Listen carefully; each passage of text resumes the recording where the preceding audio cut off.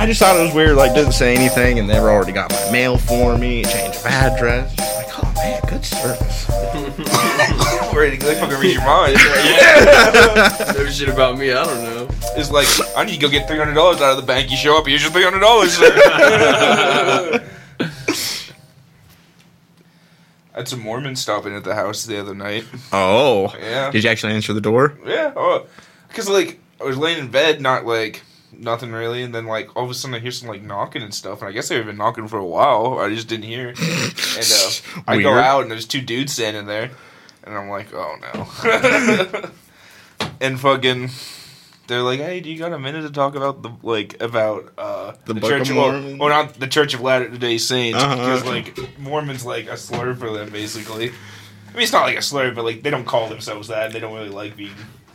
You're right, yeah. Didn't know that. But he was like, oh yeah, can we come in and talk about it? And I was like, I'm good. You guys are vampires. You need to be invited in. Well, he was like, well, can I give you like the Book of Mormon? He's like, I already got one. I don't know if it was one of them or if it was someone, I don't know.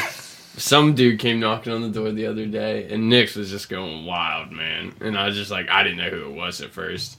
So I just opened up the door, and some dude standing there with the tablet, and Nick's is just, like, going crazy. And I just, like, I'm holding Nick's by the collar. I just, like, looked at Nick's, looked at him, and he was like, whoop, not right now, man. Shut the door. And he's like, gotcha. Now, Jesus Christ, Trey Parker and Matt Stone's Broadway musical, Book of Mormon, check it out. Yeah, that shit to is, see it. It's fucking hilarious. The creators of South Park did a Broadway show, literally the Book of fucking Mormon. Like it just 13 years ago at this point. Dude, it just makes fun of Mormons the whole fucking time, and it's a legitimate Broadway show that they wrote. Like, it's fantastic. Yeah, it's really good. Of course they did. So when I said I had a Book of Mormon, the guy was like, "Oh, what'd you think of it?" And I was like, "It's crazy." I was like, "No, that's not what I meant. That's not what I meant. I meant it's an interesting story." They just look so sad when I said it was crazy. Oh, of course he did. Of course he please did. Please read these golden tablets out of a. Oh, yeah, that's what, I didn't mean as in like it's like crazy, like you're messed up in the head crazy. I meant like it's just like wild. Yeah, like, just like. Sure. Well, okay. Whatever you say. I'm not going to begrudge someone for trying to get someone to join their cult. Like, someday, maybe I would like to be in the position of leading a cult. So, I mean, if someone wants to, like if they wanted to try. And then they asked me about, like, if the neighbors were home, and I was like, well, that apartment's empty, but I think the lady upstairs might be there. She would love to talk to you. I didn't say that, but I was like, I think she's home. So, yeah. That was funny. That is hilarious. They'll get you. Oh, and they gave me a little, like, pamphlet. I haven't really looked at it, though. Jesus holding the lamb. I mean, you can have as many wives as you want, at least. It's like, I was so flustered, like... They still believe in Jesus? I don't know. Yeah. Like, well, they're Christians. They're just, like, a different sect of Christians. Yeah, everything stems from fucking Christianity. Have more wives. Christian. Yeah, why any of that means anything, I don't know. Is that why Christians, like, kind of don't like them? I mean, Christians don't like anyone who's not taking money. Christians just don't like anyone but themselves. Well, I mean, like... They don't like... Only your sliver's giving you money. You would like more people to give you money, so... But, like, I didn't even get to ask him about, like, the skin changing color, or how they blew up the Challenger, or, like, Bleeding the Beast. How they blew up the Challenger. Did you see they found... What? I think it was part... I think that it was part of the Challenger. One of them. In the ocean. It was, like, in the Marianas Trench or something. I don't know if it was in the Marianas Trench. It was in some trench, but they found, like... They fucking found part of one of the fucking blown up space stations that went up. That's where Godzilla is. What? That's where Godzilla is. Oh, yeah. Yeah. Doubtful. James Cameron just, like, went over that part. Yeah, he didn't want to show it to you. How can anything be down there? Like, that big? Hey, man. It beats the fuck out of me. Obviously, there's stuff down there. But yeah, to that. It can't be that big. Yeah, so like if it was that big, I mean, it would obviously be able to survive down there. Like if it's evolved to be able to grow that big down there, it obviously can survive down there. But we would know about it. Oh, for sure. Or do we? And nobody just tells us because everybody like, that's what I mean. You know about SCPs? Duh. We would definitely see it moving at some point. Like, there's nothing. That's what tsunamis are, bro. Something that's no something typhoons. that big couldn't just sit there forever and never be like we wouldn't. You know what I'm saying? Like we would know about it. We would know about it. It's like a Bigfoot. People see him, but not Godzilla. We still don't approve. There's not a god. There's not even a megalodon. No, not anymore. Do you hear about those like volcanic sharks? There's like sharks that like live near like when they have like the underwater volcanic like shit. Like there's certain areas where like sharks will live in that water. It's like fucking makes sense. Yeah, there are like they're just corals like and stuff that like live on like the sides of those like volcanic vents and stuff. And just chilling. It's just what they do. Yeah, just chilling. I think there's turtles too that do that. Oh, they have their own fucking ecosystem. Warm ass, like hot ass waters and just swimming around chilling. Volcanic fucking water. It's fucking wild. But what's up? We're back. It's another good episode of Room to Talk. I'm Bud Walker. Michael Glusky. It's the evil Pappy Wizard today. Evil Pappy Wizard. God, that was such a funny story. I just can't believe it. We think your friend's working with the evil wizard. Damn right. I didn't. Out of all the things that happened tonight, we did not expect that. So. I really wish I knew what he went to jail I know. for. Never got up. His, yeah, never got. Oh his name, yeah, since then I don't think you said that. I still never got his name. Yeah, Mike recently found out that the dude went to jail. Crazy man. Interesting. Very interesting. Was it for murdering a wizard? Who knows? At the water tower that we have proof of. I hope you didn't give him any way to find your credentials, Brian. I didn't even think I said my God name. damn it, I keep hitting the mic. I hope I might have, but I doubt they would remember. Yeah, they're fucking gone already. This week we are going to introduce God of War Ragnarok. Bum bum bum. We were talking a little bit before the fucking game, or before the podcast about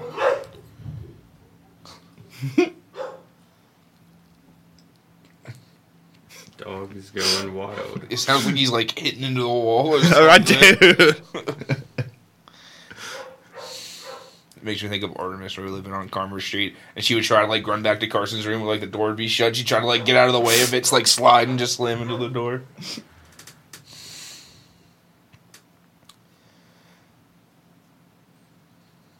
It's just a lady standing there. A random lady, or Yeah, I don't know. She's just standing there holding something. So. Oh, that was the okay. That's your okay. I don't know if it's one of the Mormons or not. I'm probably a Jehovah's Witness this time. All the gods. Oh, we keep talking about the gods. It's funny. It's Harvard. Oh yeah, Harvard. That's funny. I do actually have something that goes with this kind of Norse Viking deal. But yeah, last episode we did God of War 2018. I went over the story and everything like that. Now we're going to get into Ragnarok. But Ragnarok's a little bit more than 2018. There's a lot more...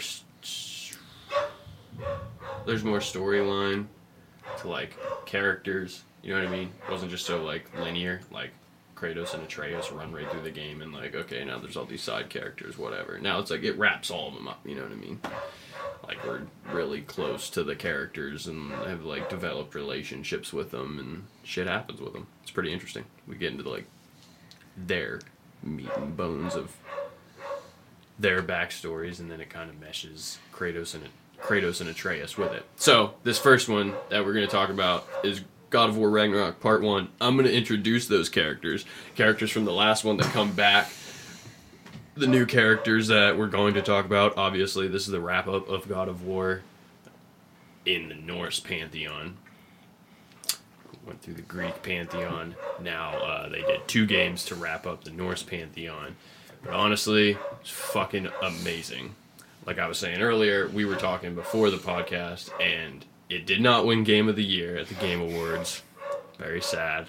It lost to Elden Ring. However, it won like 7 awards. Like best fucking like music score, best narrative. The voice actor, I think, won best for like the voice acting. Not even just voice acting, dude. He does like they do all the like the motion capture too. So like even Sonny Soljic, the boy who plays Atreus, same thing. Like those are all like them. Those cutscenes are like them interacting and like acting it out really, cool. Along with then they go back over top and do the voiceovers and stuff. But yeah, he won best performance, which is fucking awesome because I don't know, it's just he was in his speech. He like said like he's like I wasn't even gonna like do it. It's like if I would have known it was a video game, I probably wouldn't have never even like tried it. It's like, but I read it, thought it was cool. Then I found out it was a video game. It was just like, I think that there was a documentary I watched about the shit about this, about 2018 God of War, and he was talking about it, and he's like, I read it, and then I like looked at my agent. He's like, I thought you said this was for a video game. He's like, it is. And he's like, what kind of video game is this? Like, apparently the screenplays are all the same. Dude, I'm telling you, man, you need to. I mean, it really is. It's just like one long big, one big long movie, except for this part where you fight things in between. Like literally, just fucking, just keep going. Yeah, just keep going and going and going. I read the novelization, the 2018 God of War novelization. I think I said that last episode. It was on Audible, so if you want that, you can just look up like God of War 2018, and it'll be there. It's pretty good because it like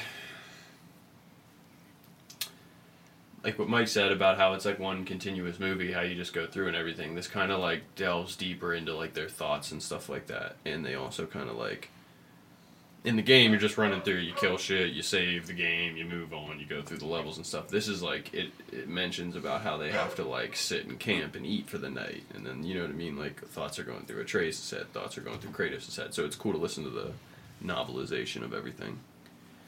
Yeah, so we're gonna go over to characters and any questions that these guys have that might enlighten some stuff for people who don't know shit about God of War series that may listen to this, because if you don't, you need to.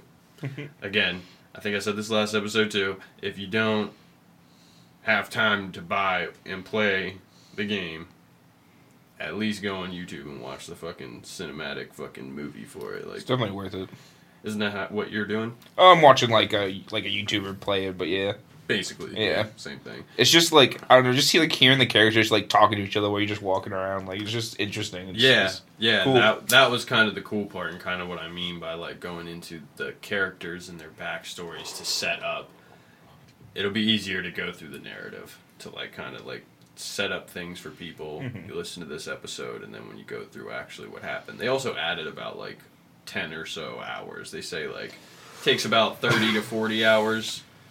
You know, depending on what you're doing and how you do shit. Like, if you go for everything, it's probably going to take you about 40 hours to finish God of War 2018. This one's like... So that was like 30 to 40 range. This one's like another 10 hours, like around the 40 to 50 range. And it took me about 56 hours to platinum it on the PlayStation 5. I'm playing a second playthrough right now on the second highest difficulty. But it's just so fun. And just like what you said, it's just like... I just end up taking that extra time to go around and listen to them try to like get another conversation in and like say something. It's really, I don't know what it is about it. It's just like them just talking about like just the history of everything and stuff. Like so Ramir like throwing in little bits or like even when Kratos like mentions something from his past, it's so crazy. Yeah, that's what I remember talking about on the other one about how much he's like opens up in this one and he like talks. The one fucking funny ass part I love about it was he says something like, sorry, let me adjust this.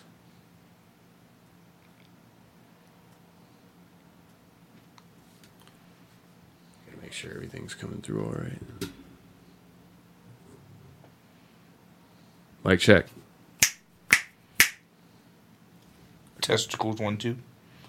Sorry. Thought there was like a little glitch there. Or something. But yeah, the one thing that he says, Mimir says something about, is there any pre-Fimbulwinter foods that you miss, brother, to Kratos? And Kratos says olives. And he's like, the hell's an olive? And it's just like, hearing Mimir not know what the fuck anything was, and then thinking about it is like, yeah, they wouldn't, like up in the north, they wouldn't know it in all of his at all. Just such a cool game. Such a really, really cool game. Yeah, I saw the part the other day where like I haven't watched anymore in a little bit, but spoilers, by the way, just I wasn't gonna spoil anything, but I was gonna say he talks about his when he talks about his family. I finally saw that part. Oh yeah. It's very cool. He and he openly does it too. It's not he, it goes pretty deep into it. Yeah, like he tells someone like, yo, like I still every time he talks about it though, he never mentions like, yeah, they're on me. That's why. That's why I'm this pale. I'm not just cold. It's my dead wife and family. Yeah. I had a sister. You're closer to her than what you think. Ed holds up his hand. Say hello. And in the one game, might have been Ascension, the Ghost of Sparta, one of those other games of his and stuff like that. When he goes to like Elysium and he has to fight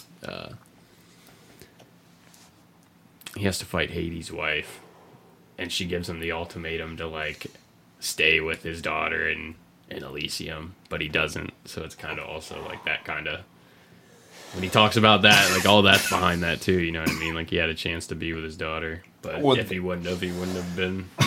And then again with the light too, like in the 2018 God of War. Yeah. How they explain it a little bit more. How they explain how like people without souls go to the light of Alfheim. Not people, sorry. Not regular people, because they're like still bound on the Valhalla, Helheim thing. Their souls would go to hell. Or Valhalla, there's like animals or giants and stuff like that. Or elves, when they die, their souls go to the light of Alfheim. It's interesting. Fills in a lot of blanks. Mm-hmm. Really cool game. Again, if you can't play it, watch it. But, what do we got, Mike? Oh, I got a couple news stories, You know. That's how I do. I really did like this first one. So, every monk in Thai temple defrocked after testing positive for meth. Wait, what? Every monk in the temple tested positive for meth. Every monk in the temple. So they were all kicked out. Why? Who kicks him out? A higher monk comes from somewhere so else. Now there's just an abandoned temple. Well, they'll probably refill it with new conscripts or just send them in there. Wow. So a Buddhist temple in central Thailand has been left without monks after all its holy men failed drug tests and were defrocked, a local official said. The monks have been sent to a health clinic to undergo drug rehabilitation. It says the temple is now empty of monks and nearby villagers are concerned they cannot do any merit making, he said. Which is, like, it's a part of their religion where they, worshippers donate food to the monks as, like, good deed for, like, good karma, basically. All of them. No wonder they're reaching spiritual enlightenment. They've been up for a fucking week. Fucking zooming around. Yeah. And it's like... zooming, bro. Well, and, like, what are they doing in the temple? Like, because usually they're just, like, meditating and shit. Like, yeah. You're not meditating when you're on meth. I mean, you can. I don't know if you're concentrating like that while you're tweaked concentrated. out. Yeah, but I don't know if you can just like sit still long enough to fucking. I mean, yeah, you're right. Like when you get bad into it and stuff. If you're doing it the first couple of times, like just imagine smoking a fucking boat. It's a couple monks dabbling. No, the you're entire right. Fucking temple. You're right. They all have a problem, but I'm just still saying, like the first time you got zooted off a couple different things, tell me you didn't just plant you somewhere and you was. Just I played me some Call of Duty, but I don't know if I could just fucking reach enlightenment. Like, I'm just gonna sit there, just go for the next fucking. Bro, shut the fuck up! I've done drugs with you. We have sat from tweaking, in your bro. car, just sitting at random places around town, doing fucking stuff. So we would go and play basketball though, with certain things, or go to the pub and play some ping pong. Okay, we're not gonna go into this. Someone needs to get these monks some acid. That'll get them to enlightenment fast. Yeah, exactly. Do something that won't fail. Fuck, I heard that's what Steve Jobs basically did at one point in his fucking life. He went and saw some Buddhist monks. A lot of people tripped his ass. Yeah, a lot of people, like alcoholics and stuff like that. I just saw a thing where like Ron White did it, the old comedian.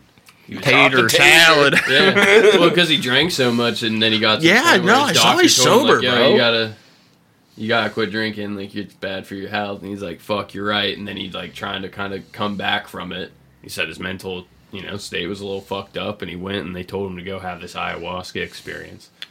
And he said the first night that he did it was pretty rough. I think he threw up or something like that. Didn't feel good. Then the next night, he's like, that's when it happened. he's like, it was wild, man. And then you have the flip side of that where, like, with the Manson family, Tex Watson, like, the guy who, like, really did all the murdering and stuff like that, he ate a big fucking, like, psychedelic root out in the desert right before they went. Peyote? They tell you, I don't know. No. I don't think it was peyote. I think They tell you not to fucking eat that kind of shit. Yeah. Even, like, cactus juice will fuck you up. Oh, yeah. Yeah, no doubt. The official said more monks will be sent to the temple to allow villagers to practice their religious obligations. Thailand is a major transit country for methamphetamine flooding in from Myanmar's troubled Shan state via Laos, according to the United Nations. On the street, meth pills called yaba sell for less than 20 baht, around 50 cents. Jeez. Meth, in I particular... wonder if it's like Adderall for a fucking... What country is this? Thailand. Okay. You can go get yourself some yaba and find a lady boy. All for fucking 200 baht. Yeah. 50 cents? That's Oh. cheap, bro. It's That's fucking cheap. Thailand, 20 bro. baht is 50 cents. Well, you said that's what these were going for, Yeah, right? yeah. Okay, yeah, so sorry. Hey, man. That's what I was it's talking about. Thailand. That's Shit is cheap and... Well, that's what I mean, is, like, sometimes, it's like, we take, like... I mean, over here, some of those pills go for dollars on the... You know what I mean? Like, Oh, for sure. But over there, I bet it's and actually... just to think of, like, that conversion and shit like that, obviously cost of living. It's just like you said, totally different in countries like that, but still, it's just like how actually cheap in some of these places you can go to. Well, especially because, like, in places like that, it's just being made on a mass scale. Because there's no, like, not as much enforcement. No and one stuff. gives a Yeah. shit. Like You go out to the jungle and build yourself a fucking meth factory. Yeah. Like, You not come just out a and fucking, stop a fucking factory. Yeah. You come out and stop us, motherfucker. Yeah. Yeah, that's wild. Just about, like, how much information isn't there for the people about it, and then on top of that, they just fucking make it so cheap. Make it cheap that It's anyone like can the get Colombian fucking coke field. Give it to the fucking monastery. Yeah. Give it to the fuck. That is your good karma. Donate to the monks. Yeah, I got a couple meth pills. Good karma, Fucking- thank you. Give them that red shit. Oh, thank you, benefactor. Thank you, sensei. So I guess my question is, what made them get drug tested in the first place? Dude, so obviously if they're all... If They it's probably this fucking bad, tweaking, bro. Yeah. And then if some... Yeah, but who knows the that, whole, like, if like the whole who went, that's what I'm saying to, like, Mike. It's not like they're just, like, sitting in their rooms, like, and someone's just, like, getting blazed, like, once a week. Like, obviously, if they all didn't pass drug tests, like, it's a problem. Who's reporting inside them, the- though? I bet Like, that temple if was clean there's as fuck. Yeah, dude. who's reporting them? Like, did they just happen to smoke some meth in front of another fucking... Well, it didn't say, Yeah, but bro, they probably my guess look is it. probably, like, one of, like, the temple goers, like, the regular, like, people of the community were Yeah. like, these monks are kind of, like, tweaking out, bro. They And probably just be- reported them. Yeah. And they might not just be freebasing it. They might be Dude, shooting it at that point. Like, just, you know what I mean? Like, they probably see them, like, all faded out or Every fucked up. fucking surface in the temple was just all covered with one- pill residue. I'm just thinking about how clean everything is. Like, they fucking are... They're probably some good monks. Leave them alone. For, like, doing bows, like, Yeah. a fucking million a They just second. come up to greet you, do 100 bows. Sensei says I must do 1 million push-ups before I can go to bed.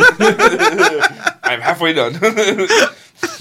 It's been 5 years. The UN said meth, in particular yaba, can be easily found in every corner of Thailand. Supply is up everywhere, and at this point, a tablet is cheaper than a beer. Jeez. Yeah, see there, like that's like, it's wild, man. I can go Sucks. pay $3 for this beer, or I could just get a whole pocket full of meth. Exactly why the drug market has always stimulated the economy.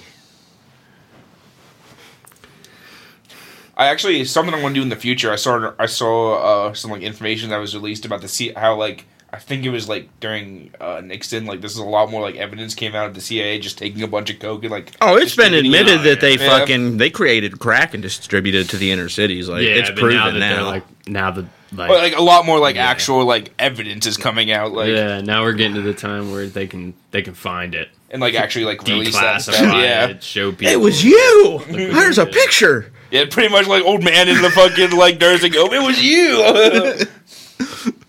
We just did what the president told us. Authorities across Southeast Asia and around the globe have made record meth seizures in the recent months. We talked about a little bit of them, but last month in Hong Kong reportedly made its biggest ever seizure of meth, finding 1.8 metric tons of liquid meth hidden in cartons of coconut water en route for Australia. Yeah. Well, no, they were in coconuts. This is just like in the containers of coconut water, though. Yeah. But metric tons. 1.8 metric tons. Wow. Well, I mean, liquid. That's still a lot, though.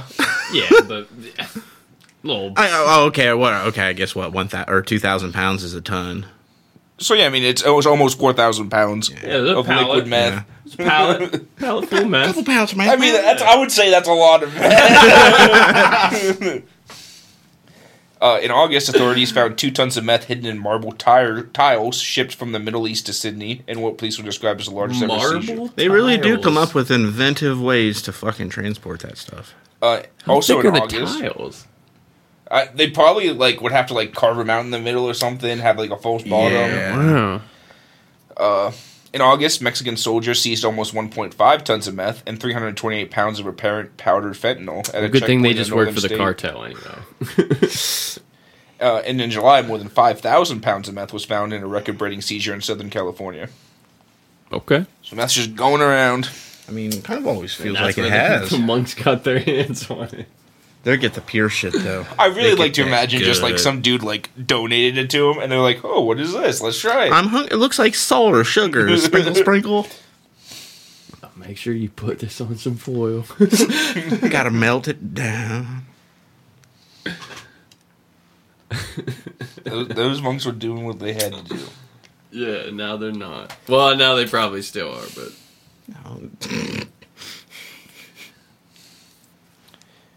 For our next story, we have a man who ate 40 rotisserie chickens in 40 days. Yeah.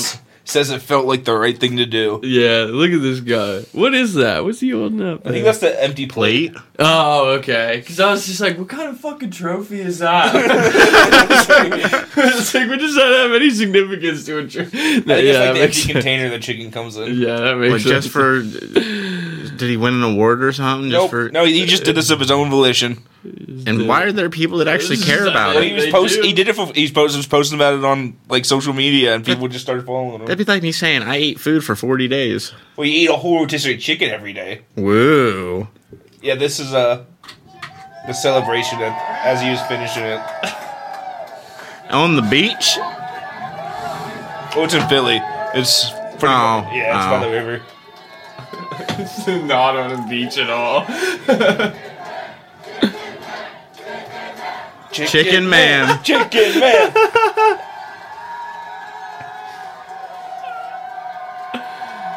He's standing up in the middle of all those people. Like, what? Like, it's so wild that this type of camaraderie happens in the world. It's like the Josh fight. Oh, yeah. Yeah, when all the Joshes got together. Yeah. It was like a little 14 or 15-year-old that won it or something. Oh, he was like a little kid. Yeah. Yeah. Whoa. But isn't it wild? Like, I know. Oh yeah, someone made blows a my dumb mind. comment on the internet, and then all those Joshes met in a field and they fought it out. the only Yeah, but time that one's shit funny. like this happens This is like, just... yeah, that'd or be like like when everyone said that they're gonna meet at Area 51. Yeah, and then nobody some people showed did. up. Yeah, No, some people people did. showed up. Oh, There I was a thought it decent- said... obviously it wasn't like thousands and thousands, but there was like some I crazy. think there was one dude arrested because he actually ran past the fence and everything. I mean, some you're dumb lucky that's all that motherfuckers. happened was you getting arrested. But it's just wild, like around where we live, like this type of shit only happens when like someone dies. And it's You know what I funny, mean? I've Like, seen someone those dies next two. unexpected. We do like the candlelight vigils, and not even all the time. Like that doesn't even happen. But that's just like the only time I can imagine that many people, and like that's a lot of fucking people that Yeah, just to watch somebody eat eat a rotisserie how many chicken. bystanders came by and they're just like, "Oh, What's this going looks on cool. here? What's happening?" Yeah, just like, wait oh, till you this hear guy's what he eating says about it. Like it's like a fucking religious experience for this dude. The guy who did you I can't remember if we ever covered the guy who does Joey Chestnut's introductions to his fucking dude. Oh my god, they're so fucking. They're the dumbest thing ever. I But they're know. like he makes He's so it seem good like at they're so epic or whatnot. Like Yes. he said, but this shit that he says is just so fucking hilarious. I mean, Joey is like number one in the world. Oh, I was coming back to the bathroom More at work. fucking championships than anyone, I think. Like in any pro, I think he has the most championships out of any pro sport person at all. Ever. There are a couple people that are coming up on him. Fucking Matt Stoney's another good one. Beard versus Meats. He's gonna die of something in his stomach later on. I don't know. Because he's not that, and he's not that shoe nice. And he's not that big. Oh yeah, that's what I mean. He's gonna eat him. I just meant more is he? Apparently, a lot of pro eaters puke it all back up as soon as they're done. Yeah, and that's not good for you. Oh, I know. Fuck that's no. Terrible. Yeah, and it's like that. Yeah, having that stomach acid coming up through your esophagus every day. And that you're also that's not normal for your metabolism to go through that fucking cycle. It is just I don't know. He's good at what he does, though. You guys obviously I've said that before. Fuck yeah. Live by the sword, die by the sword, but I couldn't know. No, I love watching the hot dog eating contest growing up. Yeah. Dude, that shit was funny because it was that Asian dude. I can't remember his fucking name, but he was the one who won it for 8 years in a row, and then Joey Chestnut finally popped up on the scene and just 15. Fucking took over, and he's been unstoppable ever since. I'll show you how these Americans do it. I was coming back from the bathroom at work, and I just hear some of the dudes of first quality say Joey Chestnut, and I'm like, wait, what? Why are you guys talking about him? Continue. Sorry. Yeah, what does this man say? I've actually... So his name's Alexander Tominsky, and people call him the Philadelphia Chicken Man. He says the self-imposed mission left him traumatized. He doesn't know why he decided to eat 40 rotisserie chickens in 40 days. He simply felt compelled by a force deep inside. Only a rotisserie chicken, or can he eat other things as long as I think he can eat other things, but he has to eat the rotisserie chicken every day. That wouldn't be that bad. I love chicken. He said, I keep saying this, but it's the truth. It just felt like the right thing to do. It was something in my subconscious that was pushing me to the longevity of at least 7 days, and then 30 days. And then at 30 days, I didn't feel enough pain, so I took it to 40. Because originally he was only going to do 30, and then on day 30 he said he didn't it wasn't enough. He had to keep going. I'm not in enough pain. He went too far apparently. He said he felt pain along his self-imposed journey. Now he can barely stand to think of the birds. In fact, he said he's completely lost his appetite for food altogether. Tominsky's intimate and graphic descriptions of rotisserie chicken, a seemingly ordinary grocery store staple, border on the obscene. A rotisserie chicken is almost like a sensory overload. The smell, the way it sounds when you pull it apart, the taste, everything. Every bit about it is just very amplified when it comes to your senses, he said. He polished off his 40th bird in front of a group of ardent fans to the tune of Bruce Springsteen's Streets of Philadelphia. He said my adrenaline was pumping. There was just so much serotonin dancing around inside my skull that the flavor wasn't really even something that was in my consciousness at all. Just the sound of people screaming with joy, he said. At first he was surrounded by caution tape to keep the onlookers from getting too close, but then he found himself in need of energy and support to swallow down the last portion of the fowl. So he cut the tape and let the people in. Everyone surrounded me, and it was almost ritualistic. There was just swarms of people circling me, and just the heat was radiating off their bodies. There were seagulls flying in circles above, and then the most magical thing happened, he said. A bee flew around the chicken, landed and took a little piece, and worked its butt off to fly away with a little morsel of the poultry. Everyone in the audience just started screaming. What the fuck? And that's when I knew that this was something special. This isn't just someone eating chicken. He said, my body started to eject not just chicken, but just food in general. I think that I might be from the sodium, he said.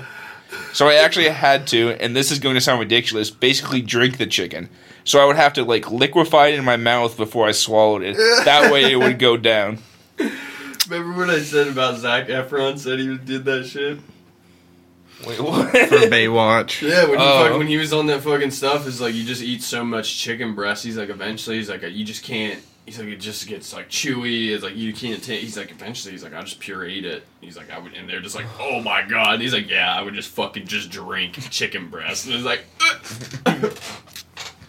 that's foul, bro. That is fucking foul. Asked if he'd ever eat one again, he didn't hesitate. No, never. I'm pretty sure that I'm traumatized. Oh, yeah. A whole bird for 40 days. I mean, you're right. It doesn't seem like hard, but it's just the fact that you wake up in the morning, you're like, I have to eat a whole rotisserie chicken today. Or you look at it like, oh, I get to eat a whole rotisserie chicken today. On day 39, you're like, all right, I would like something. I would like, Yeah, but you like, just, I'm cool but on that. so you he can't couldn't. Eat, you can't. No, I think you could eat other things. Then there's no reason. But he's also like, oh, even if I do eat this other thing, I still have to eat a rotisserie chicken later. You want to start this? Yeah. Hey, can you go 41? You'll be the All chicken right, man. I'll go 41. You want to beat him? Fuck yeah, I'll go 40 fucking wild. We told fucking bird. I eat chicken every fucking day. I need a picture every day. I need two pictures. I need a picture of the full bird and the gone bird. Someone else In has to pay today's for it. newspaper. It's like a fucking ransom note for a chicken. You should play that video now that we have the context again. It's ritualistic, the seagulls flying around. Yeah, I gotta see this seagulls. I just don't. You should full screen it. I just don't get the fucking bird, like the bee thing. Yeah. So It took a piece off, so that was one less thing So he had. didn't even. He didn't even complete the challenge. Chicken run, chicken run, chicken run. There's got to be at least 100 people there. Oh, easily more than that, dude. There's definitely more than 100 people. Yeah. Few hundred at least. From this angle. I did it! Just like gnashing on it. Yay! Clapping, they're literally like so. I mean, They were fucking hyped. They're just so proud of him. Oh yeah, he has like a channel and everything.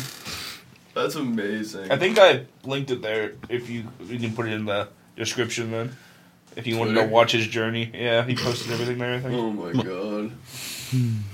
Unbelievable. So this next one kind of related. Florida traveler stuffed a gun into raw chicken and tried to bring it on the plane. TSA says.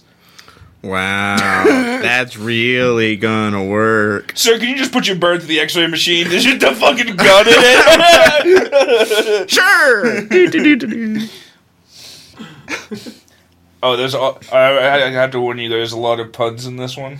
Of course there are. A prospective air traveler was roasted by the Transportation Security Administration on social media after officers with the federal agency said they caught the person trying to conceal a gun inside a raw chicken stashed in their carry-on luggage. So you just have a chicken just in your bag, just raw, and then you just put a gun in it.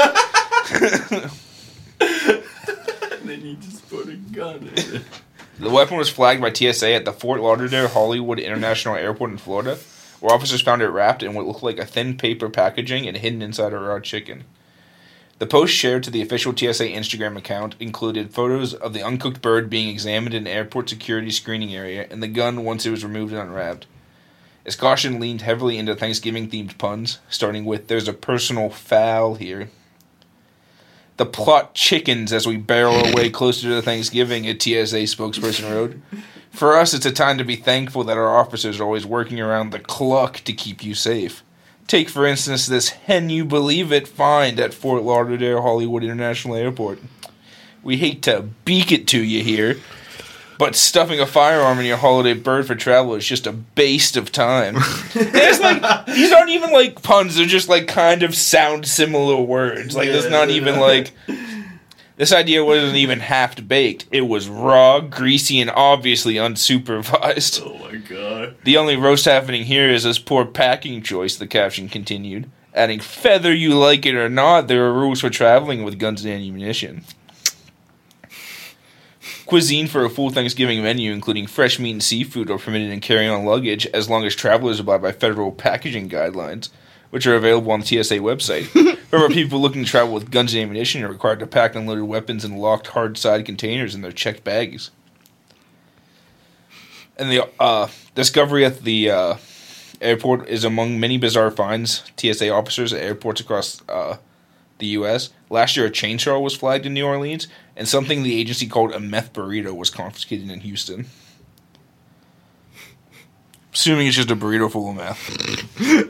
Yep. Just meth wrapped in a tortilla. A bunch of Java just in the fucking tortilla.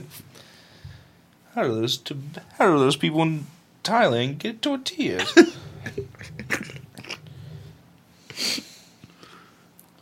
This next one isn't very long, but I really like that picture.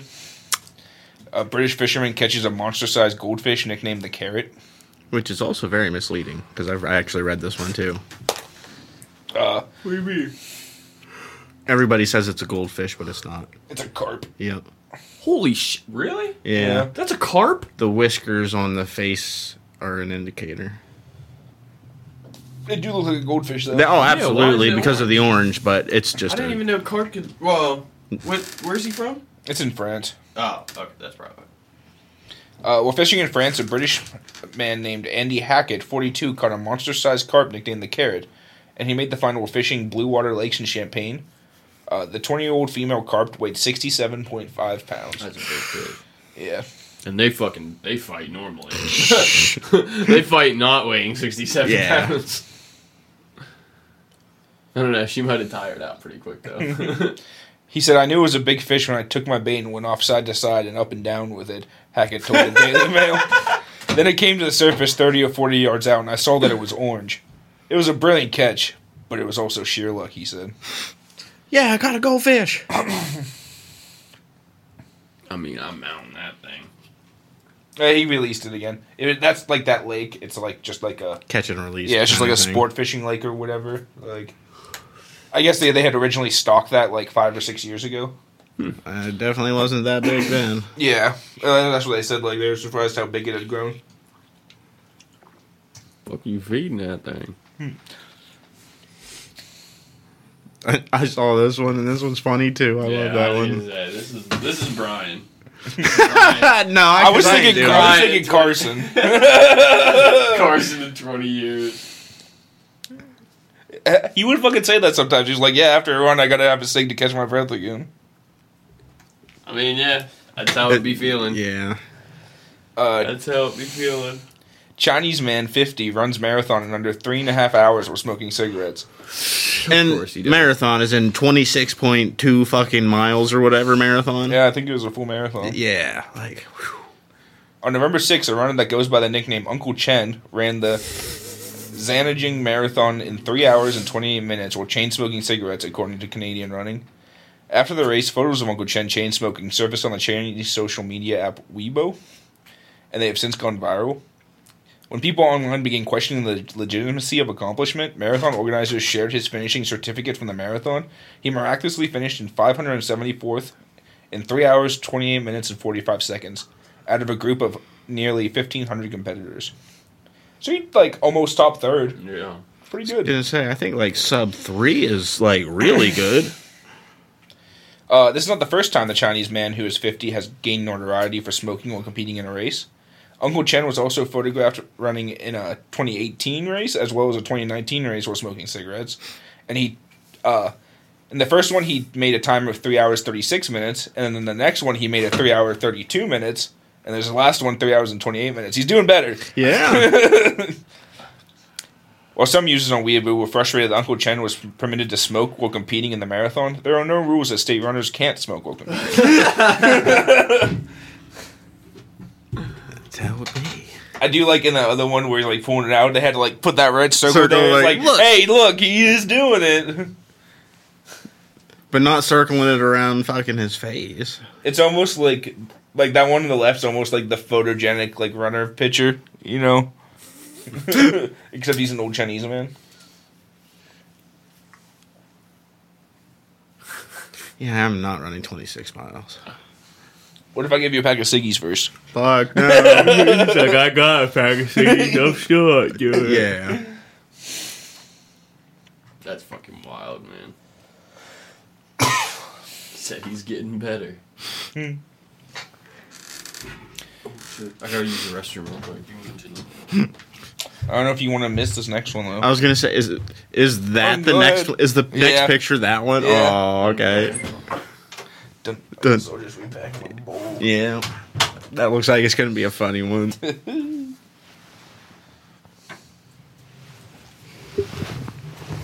Still can't believe those monks though. Dude, like good. again, who actually reported them? Like, and why? Like, were they doing anything wrong? I wish I could have just, like, seen it, you know? Yeah. Them just running, like, you go, bow 100 times. How you? Say your prayer 3,000 times in a row. He just does it just fucking really fast.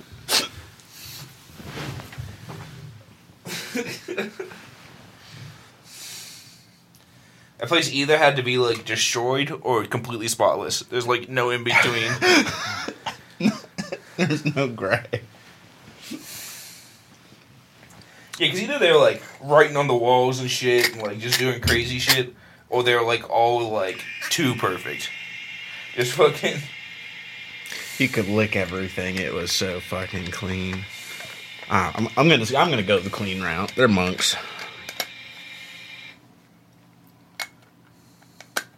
It makes me wonder what would happen if you did give, like, a bunch of monks, like, acid or something like that. That would be pretty funny. They're just chilling.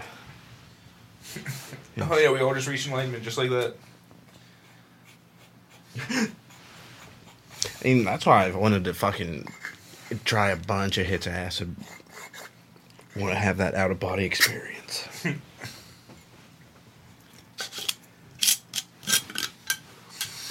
Ooh, it's a fancy little jar. Yeah, just a jar.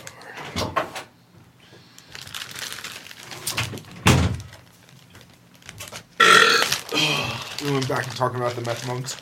Yeah. It's a good basketball team name, I think.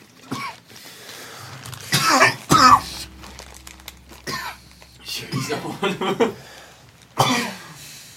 We determined it either had to be extremely clean or extremely dirty. Yeah, it was either like the temple was like just fucked or it was like pristine. True. Like, because I was like, were they doing anything wrong? Like, what made them... What made somebody turn them in?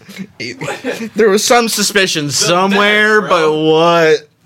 It's not like they're going about... I don't know, man. Are they going downtown? Do you want to smoke meth with us? Imagine you show up, you're like giving like your alms or whatever to them, and you're like trying to pray or whatever, and you just see a guy in the corner just fucking floating a boat or something. We don't know that that's what was going. That'd be funny as shit, but we don't know. What is he doing over there? Oh, damn. Something. John, happened. we told you go to the smoke room. God damn it. Oh, it's okay. It'll only be Uncle Chan. No, the whole monastery. What? The whole monastery. Wait, you mean everyone? Alright, Mr. Miyagi, we're fucked. There was something in that tea. I knew it. There ain't no waxing this one off. So we have an unsolved mystery. Who destroyed that? It's the mystery of the exploding toilet at a Texas dental office. Mike, you said that was you. You said that was you, Michael. I'm gonna scroll up here, I'm gonna find it. I know I said it. Oh shit. Just kidding. So Maggie Kiefer works at the front desk at Circle C Dental in South Austin. On a Tuesday morning, the 31-year-old headed to work to open the office as she usually does. But when she arrived, she immediately recognized that something was off. No. My spidey senses are tingling. She said there was this acidic, putrid smoke throughout the entire place. It burned to Alright, that breathe. makes sense now. It was pretty scary, she said. She and her colleagues determined that the smoke was coming from the staff bathroom in the back of the building. What they saw there shocked them.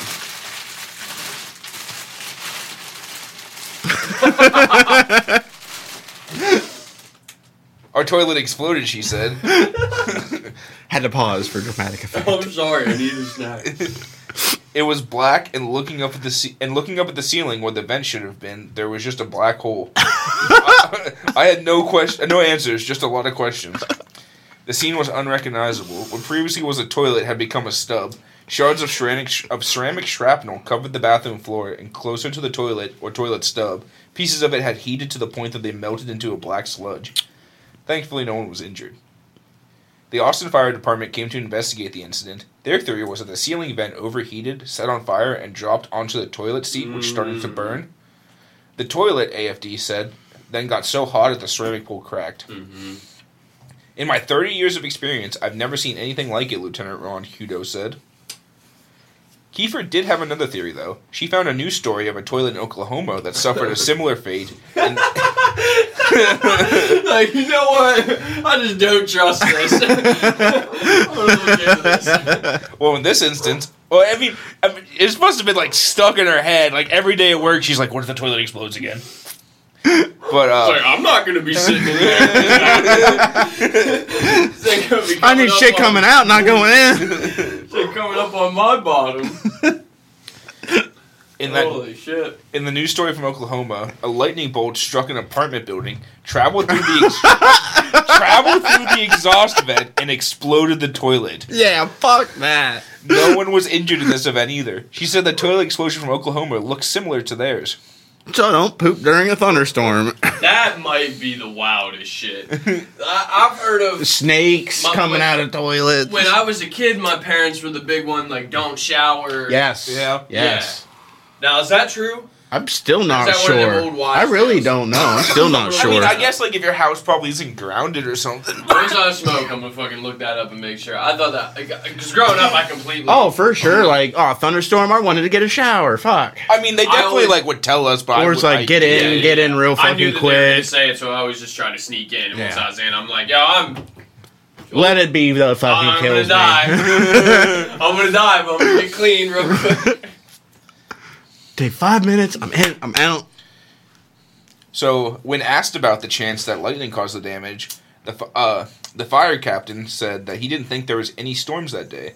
When AFD left the dental office, Hudo felt pretty confident that it was the vent fan that caused the destruction, but it was definitely unusual, he said. So, the local news meteorologist, Sean Kelly, looked at the weather archives of the night the toilet exploded. He didn't see a record of lightning during the time frame this happened, but there was some rain. Kelly said that there could have been some lightning that wasn't detected by the radar. If lightning struck the toilet, it could explain why some of it melted.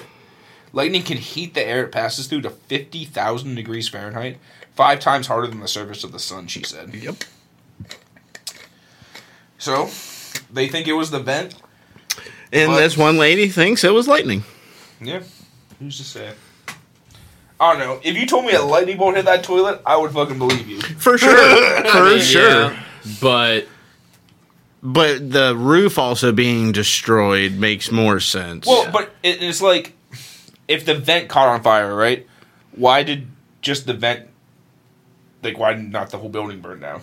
Like, because it was hot or on fire, dropped? I don't know. Because that's what fucking happened to CJ's apartment. His vent fan caught on fire and their fucking apartment burned down. Like, the whole building burned down. The gardens? Yeah. Wow. I never even knew that. Oh, yeah. That was fucking nuts when that happened. Yeah, I remember working at Piper, like, driving by, like, them rebuilding it every day going to work. Wow. I don't know. Another thing that makes me sketchy is that the back of it's not damaged in any way. You can only see. It's just the bowl that blew well, and up. like it probably would be attracted to the water, like whoop, right into the toilet bowl, you know. Yeah, but that's a lot of pipes to have to navigate. Yeah, to me. Well, I mean, if it hits a vent on the roof, like a metal vent on the roof, right, travels down into like the exhaust vent, the lightning would conduct down that.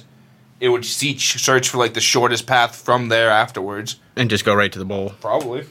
Possible. I mean, it's standing water, like. Yeah, I don't know. I'm gonna go with the vent fall because it kind of looks there like it did. Because I've never seen lightning strike inside, but outside there's clear indicators of a lightning strike, like the static electricity burning like the area around it and things like that. But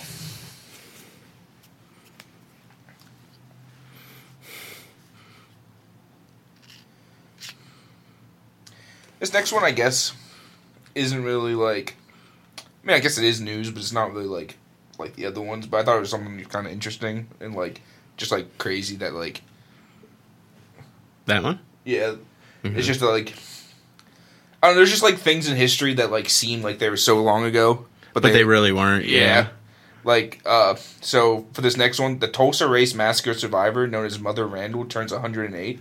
Okay. And that was when. Well, I guess we'll get into it, but. So Mother Lassie Benningfield Randall, who turned 108 on November 20th, She is one of the last surviving victims of the 1921 Tulsa Race Massacre, one of American history's most horrifying acts of domestic terrorism. According to the Black Wall Street Times, Mother Randall was still awaiting justice for the carnage that occurred when a white mob in Tulsa, Oklahoma, with city approval, rampaged through the Greenwood district, where Black Wall Street is. I feel like we talked about this a little bit before. I think you might have. But like we never like really covered it, but we just kind of like brought it up when we were, I think it was when we were doing Blair Mountain. Mm-hmm. But and the other remaining survivors of the incident are Mother Viola Ford Fletcher, who is also 108, and Uncle Hughes Van Ellis, who's 101. It's just crazy. She's a Thunder fan. I bet that's a KD jersey. Christy Williams, a member of the city's African American Affairs Commission and the Oversight Committee for the 1921 Mass Graves Inquiry in Tulsa, took to Facebook on the day to honor Randall. Here's to 108 times around the sun, Williams posted. Mother Randall, enjoy your special day, 108 years old. I can only pray to be so blessed. Happy, beautiful birthday. In between May 31st and June 1st of 1921, thousands of white Tulsa residents set 36 square blocks on fire, including the Greenwood district, bombed the area and killed more than 300 black men, women, and children. The attackers rampaged after a small group of black military veterans stopped a mob from lynching 19-year-old Dickie Rowland. It's like, hey, don't lynch us, please. You know what? You know what we hate more than... You know what we hate more than you stopping us from killing you. I couldn't finish it. I couldn't finish the sentence. It's terrible. Yeah, really. Mother Randall's birthday coincides with the ongoing lawsuit against the city of Tulsa and other parties responsible for the massacre. Demario Solomon Simons of the Justice for Greenwood Foundation is one of the attorneys representing its known survivors in a public nuisance action that makes restitution claims based on an Oklahoma law. Mother Randall, one of the 3 last survivings of the Tulsa Race Massacre, is 108 years old, Simon said of her birthday via Twitter. Well, each year is a blessing. Every day that passes without any justice is a reminder of the failed system that still exists today. The Black Wall Street Times reported that in addition to the lawsuit, the city of Tulsa faced backlash last summer for how it handled the investigation into mass graves connected to the massacre. Following the swift reburial of 19 excavated graves from Oak Lawn Cemetery, survivors' descendants and oversight committee members accused the city of trying to cover up what happened. Soon after researchers learned one victim had a gunshot wound, there was a rush to rebury the others. Which is like, that's crazy. Like, you make a commission to like try to excavate this stuff and like figure out what happened, and then as soon as you start doing that and you're like, oh shit, this makes us look like bad guys because, you know, we were the bad guys, and let's just cover it all up again. It's like, what the fuck do you expect to happen? The excavations have since restarted, which has so far led to the discovery of 21 additional coffins. Recently, the city of Tulsa, Tulsa County, and Tulsa Regional Chamber, the Oklahoma Military Department, and other organizations considered responsible for the massacre presented a third petition to dismiss the case. The Justice for Greenwood Foundation wrote in an email to supporters on Tuesday that the defendants are waiting for the 3 elders to pass away, basically. Like, they're just gonna... Yeah, it's been almost 100 fucking years. Yeah, it's just like, well, we're just gonna wait till they die, basically. Yeah. Uncle Ellis will turn 102 on January 11th, and his sister, Mother Fletcher, will turn 109 4 months later on May 10th. People in positions of power many just like you have told us to wait, Mother Randall told Congress last year, as noted by the Black Wall Street Times. Others have told us it's too late. It seems that justice in America is always so slow or not possible for black people, and we are made to feel crazy just for asking for things to be made right. It's just like, I don't know, you don't think of like people still being around from then, like. No, yeah, that's the one main thing is like we really act like segregation and stuff really wasn't in our parents' time. Yeah. But it really fucking was, man. Really fucking was. Like, I don't know, there's definitely kids who take it for granted. Who definitely like don't understand. It was like, yo, literally like back in some of our parents, like when they were children, like they grew up. And even like maybe not your parents, but like definitely grandparents, like yeah. Guaranteed. Mm-hmm. Yeah. Guaranteed your grandparents. And that shit was ingrained in them. There was no fucking change in their minds. Oh no, that's just crazy. Well, even if that, or they just like grew up in it, and like they might not have thought of it, but they definitely had relatives that did. Yeah, it's like even if like you're not like that, it's just like the fact that it was so just normalized. Like, When was the first? When was the first like non-segregated like school or something like that? Started in the 60s, I think. Yeah, my parents were born in the 60s, dude. Yeah. Like, it's like they legitimately like would have grown up and like fucking went to school when that was like one of the first times that ever fucking happened. That's nuts. And then just like I said with the graves when they were like trying to excavate it and like find out what happened, it's like, oh, we really did fuck up. Let's just cover it under the rug again. Like, fuck. Let's just act like we didn't. And then let's just wait for them to die. It's crazy. That is definitely crazy. I'm gonna pull one more bucket before we get started here. Well, I guess, like, we were talking about, like, the Blair Mountain thing. Like, that kind of leads back to, like, today. I mean, not, like, today, but, like, this time. Because, like, the rail workers wanted a better contract. And the government made it illegal for them to strike. Which is crazy. Like, the government just said, no, you have to work your job or quit. Like, that's your only two options. And they've already been denied, like, pay, basically. Like, they owed, I think each rail worker is owed, like, $11,000 at least to, like, $16,000 in back pay that, like, the railroads just haven't been able to pay them. Mm-hmm. And it's like, if you quit, you don't get that then. So it's like, you're basically held hostage for pay you already earned. And are never going to get. Yeah, they say it's coming in, like, 4 to 5 months, but you're going to wait 4 to 5 months to get your fucking paycheck? Like, what the fuck? You might as well just quit and find a new job at that point. Like, fuck.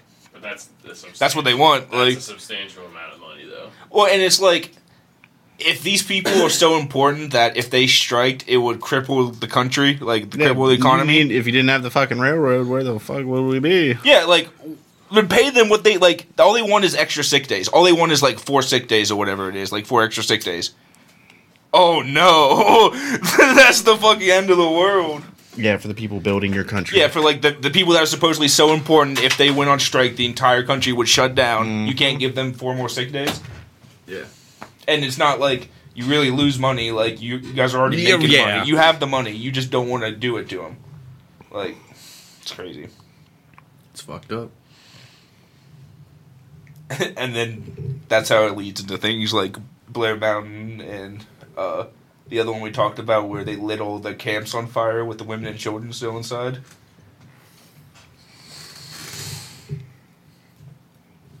Sad.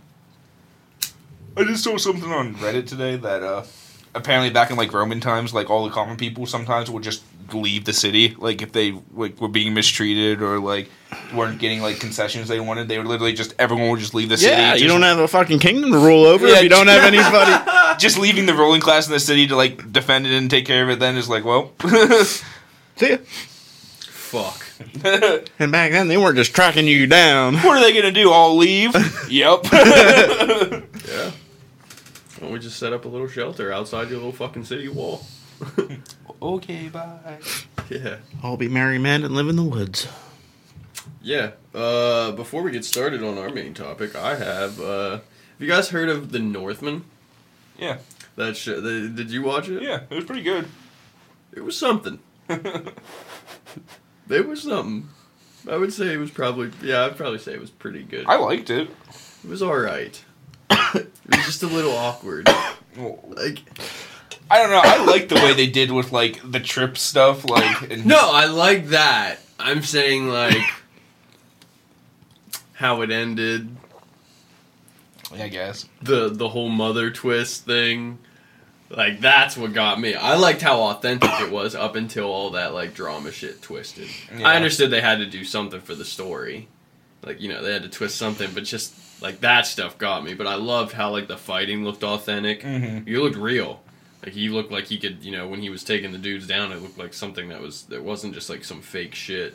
Not just choreographed, like, oh, we hit our swords together in the air like this. Yeah. But it also wasn't like some, like, beautiful, like, crazy Jedi fucking thing, too. Like, yeah. It didn't, you know what I mean? I hate it when they make stuff that's, like, some, like, primitive fucking caveman doing some wild purette fucking yeah, it's thing. like, the only reason, like, the Jedi get a pass is because, like, the Force. Like, that's the only reason they get a pass on that kind of stuff. Yeah.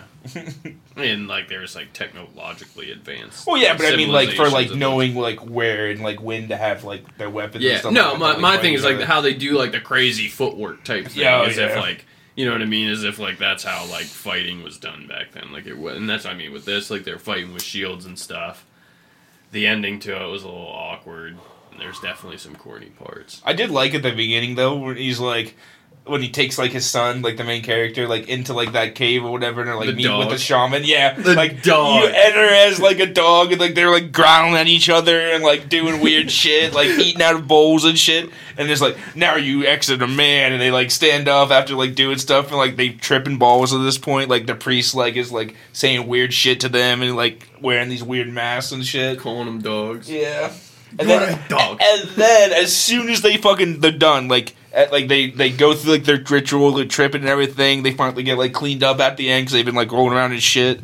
And then fucking they walk out, and then fucking the dad's brother murders him, and the son runs into the woods. And they try to hunt him down, but he gets away. And like in there, the dad made him promise that like it was like something like if the whole ritual was basically him like in the beginning.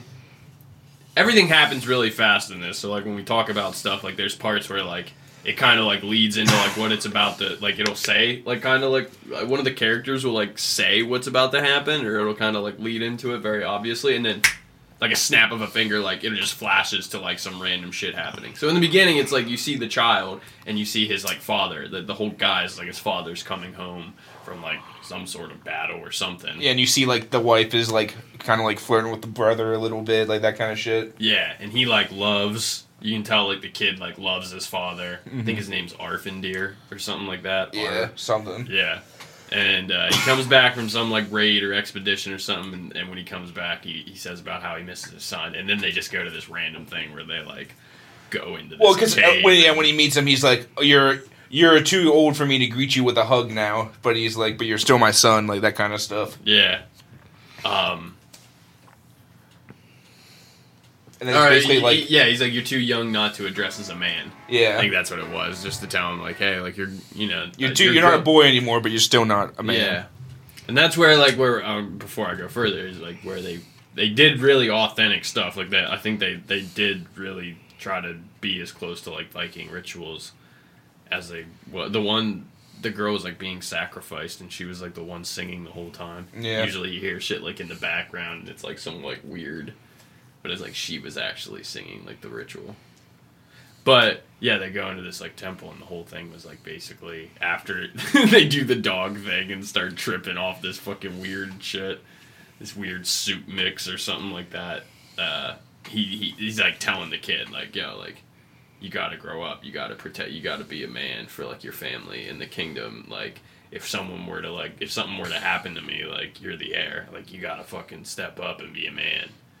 And just like, fucking drilling it into his head. Like. While they're tripping balls on fucking shit. And then, like you said, like immediately right after that, he's like, oh man, this is wild. And then just like, boom, it happens. And they literally walk out of like the temple thing, and it just gets fucking surrounded and done. And the kid just runs off into the woods. He just gets like shot with arrows. The one like goes through his fucking neck. He's just like sitting there, and then he like tries to fight all these people, and then they end up. He puts a good effort up, but well, I mean, yeah, he's a Viking. But he's still. I mean, he's surrounded by dudes with arrows already, and I'm like, he's fucked. I watched it with subtitles on it, so it was kind of cool, like listening to. They don't like we call Valhalla. They were saying like Valhul. You know what I mean? It wasn't like didn't translate completely. Well, yeah, it hasn't been like passed through like 10 languages down to English. Yeah, it was cool how they used like the Old Norse or whatever it is, Old Scandinavian or whatnot. I also, if you notice the one where he said his uncle Fjolnir, how he took the kingdom, and then the one guy was just like, he's like, he fled, he's a sheep herder now, once King Harold took it from him. It's kind of cool how they did that, like Harold Finehair from, he's a character in Vikings, the show that we always mention in the podcast and stuff. But Harold Finehair was like the king back in the day that united like all of Norway, like all the fucking clans, and he was like the king of all the fucking jarls and shit like that back in the day. It's pretty cool. Yeah, you can play him in Crusader Kings too. I think it might have. I don't know if that's like based off a true story, like a real like Scandinavian poem or something like that, and it's based off of like some true tale of a real prince. What Harold Tangle? No, Amleth. The whole Northman. I don't know if it's based off. I was like looking stuff up about it, and it was saying about how historically accurate they tried to make like the setting. Yeah, that's what I remember seeing about it. Yeah. Like it's like they tried to be as historically accurate with like just like the stuff in the movie as possible. Yeah. But at the beginning it had just said about how it was a tale of a prince. But it, you know what I mean? I think it was just saying that about the series or the show instead of being like it's an adaptation of a real story or like a saga from. Yeah. Might be though. It was pretty good.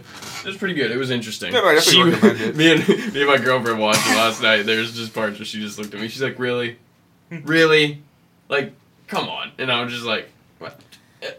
What? Like, just watch it." That's what it is. What's that fucking bitch's name? Anya something?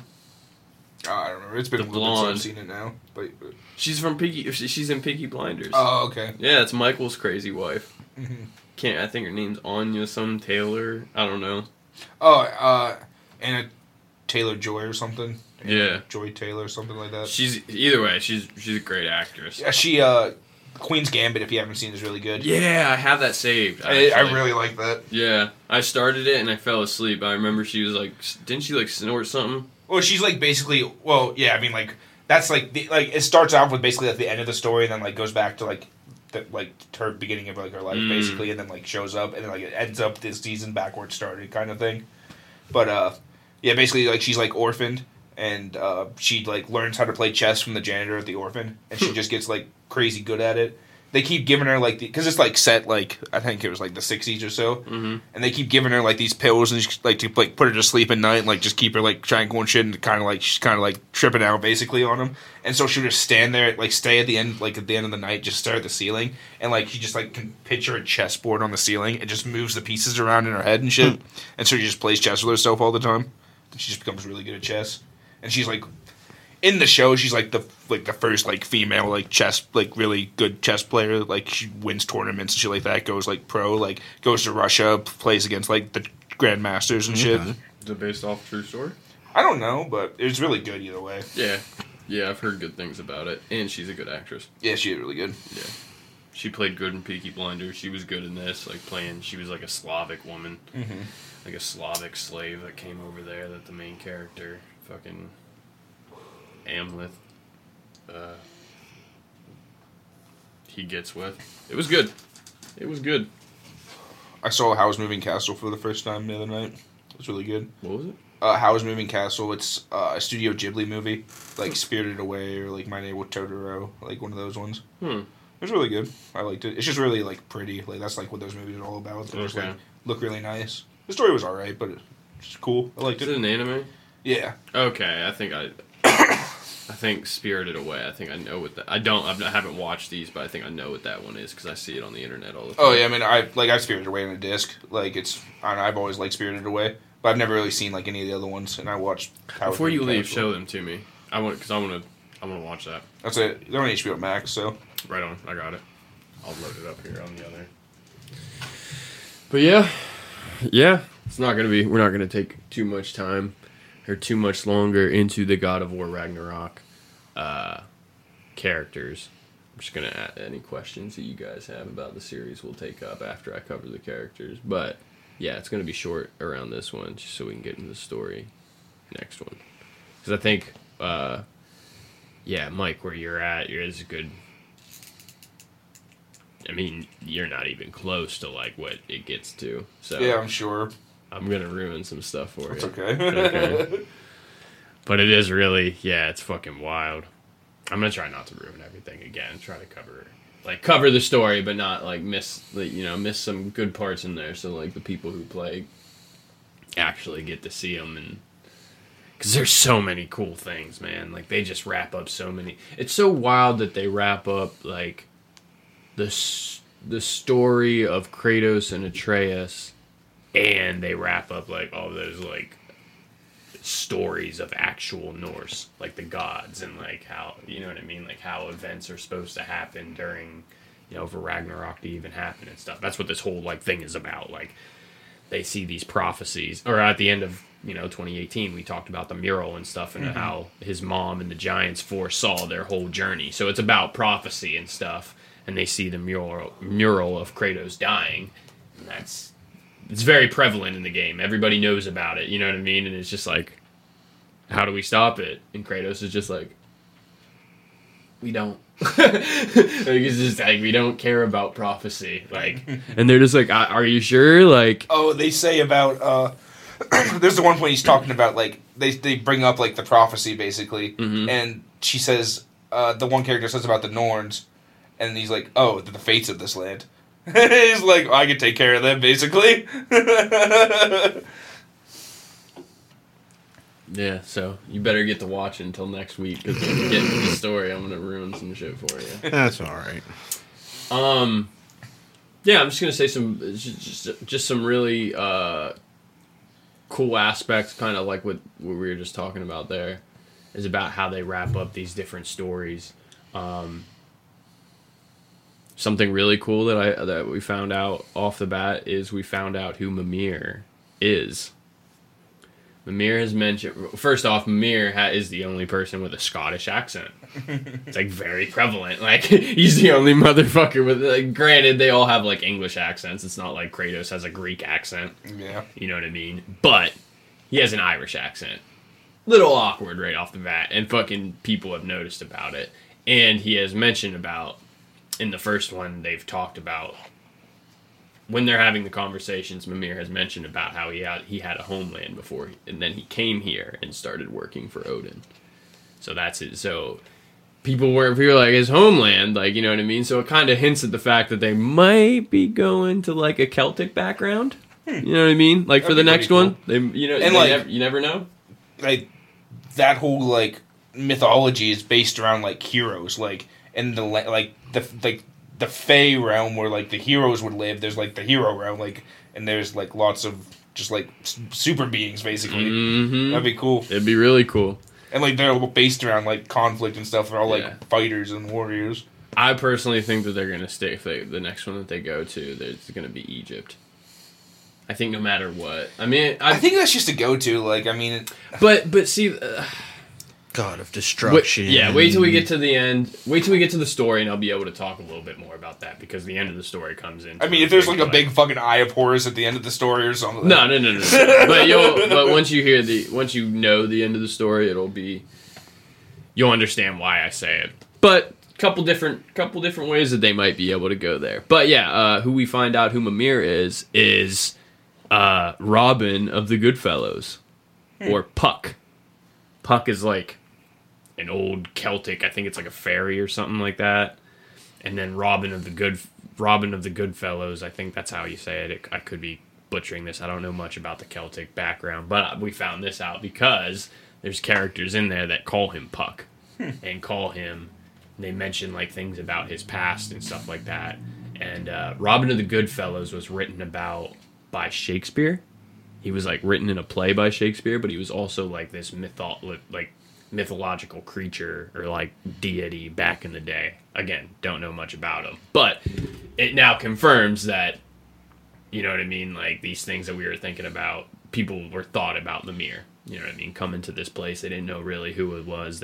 People had ideas that he was Puck, and then they actually call him Puck in the fucking in this. It kind of leads to like the universe is bigger than people think, kind of thing.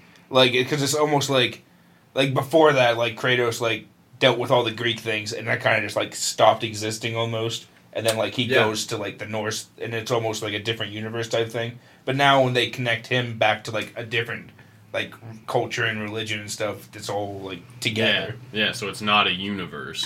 I think we talked about this the last time we got up, but it does get confusing and stuff. It's like it makes it easier. Like the world, it's not a universe, it's the world. Yeah. So like when Kratos destroyed Zeus in the Greek world, he destroyed Greece. Yeah, like just like the area. Yeah, he destroyed the Greek area in the world, in the globe. Then he got on a ship and sailed north to get to Scandinavia and the Norse realms and stuff, to Midgard. You know what I mean? So now, whatever transpires during, obviously Ragnarok is happening. Like, Fimbulwinter's upon us. Baldur died. We talked about that last time. Now so that's how that works. Exactly what Mike said. Like, it's not a universe. It's not like fucking Kratos destroyed the Greek world, and then he like somehow like faded across the fucking cosmos and landed in this whole other fucking planet, and it's Midgard, and then these other 9 realms. Like, no, it's all the same planet. It's all the same fucking thing. It's all the same world. But yeah, Kratos and Atreus are back. It's about like 2-3 years after. Like, there's a couple of different parts where like Kratos mentions 2 winners before, but it's like there's other times where people say about it's been like 3 years. So Atreus is like a teenager at this point. He's not like he's not a boy anymore. Boy. Brock and Sindri are back, the dwarves.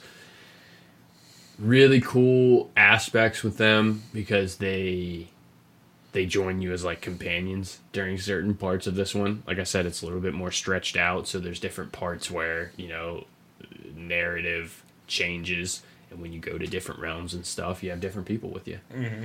People, and it's cool to have like Brock is awesome, yo. Dude, the one mission you get into, you fucking go to climb up a wall and he jumps on your back and he's like, guess we're doing this one boy style. Dude, I'm lost. Doesn't he have like a fucking grenade basically? It's like a bomb he throws? Yeah, they have. And the one thing that I thought was really funny is I saw fucking Sindri does too. Like they throw these things and they end up being like stink bombs or poison bombs or something. And the one that fucking Sindri had was a pumpkin. And all I could think of was like the Green Goblin and shit, and just throwing like just them throwing pumpkin bombs.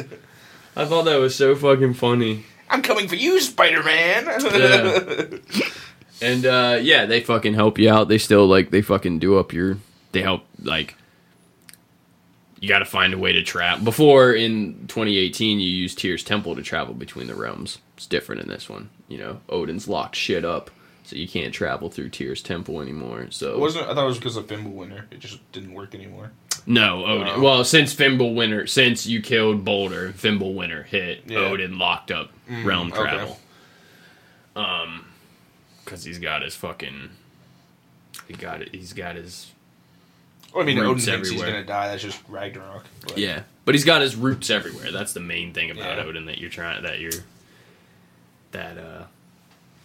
This version of Odin and Thor, might as well get into that. Odin and Thor, right off the bat, it's very obvious. At the end of 2018, we talked about how Atreus has a vision of Thor coming to your house.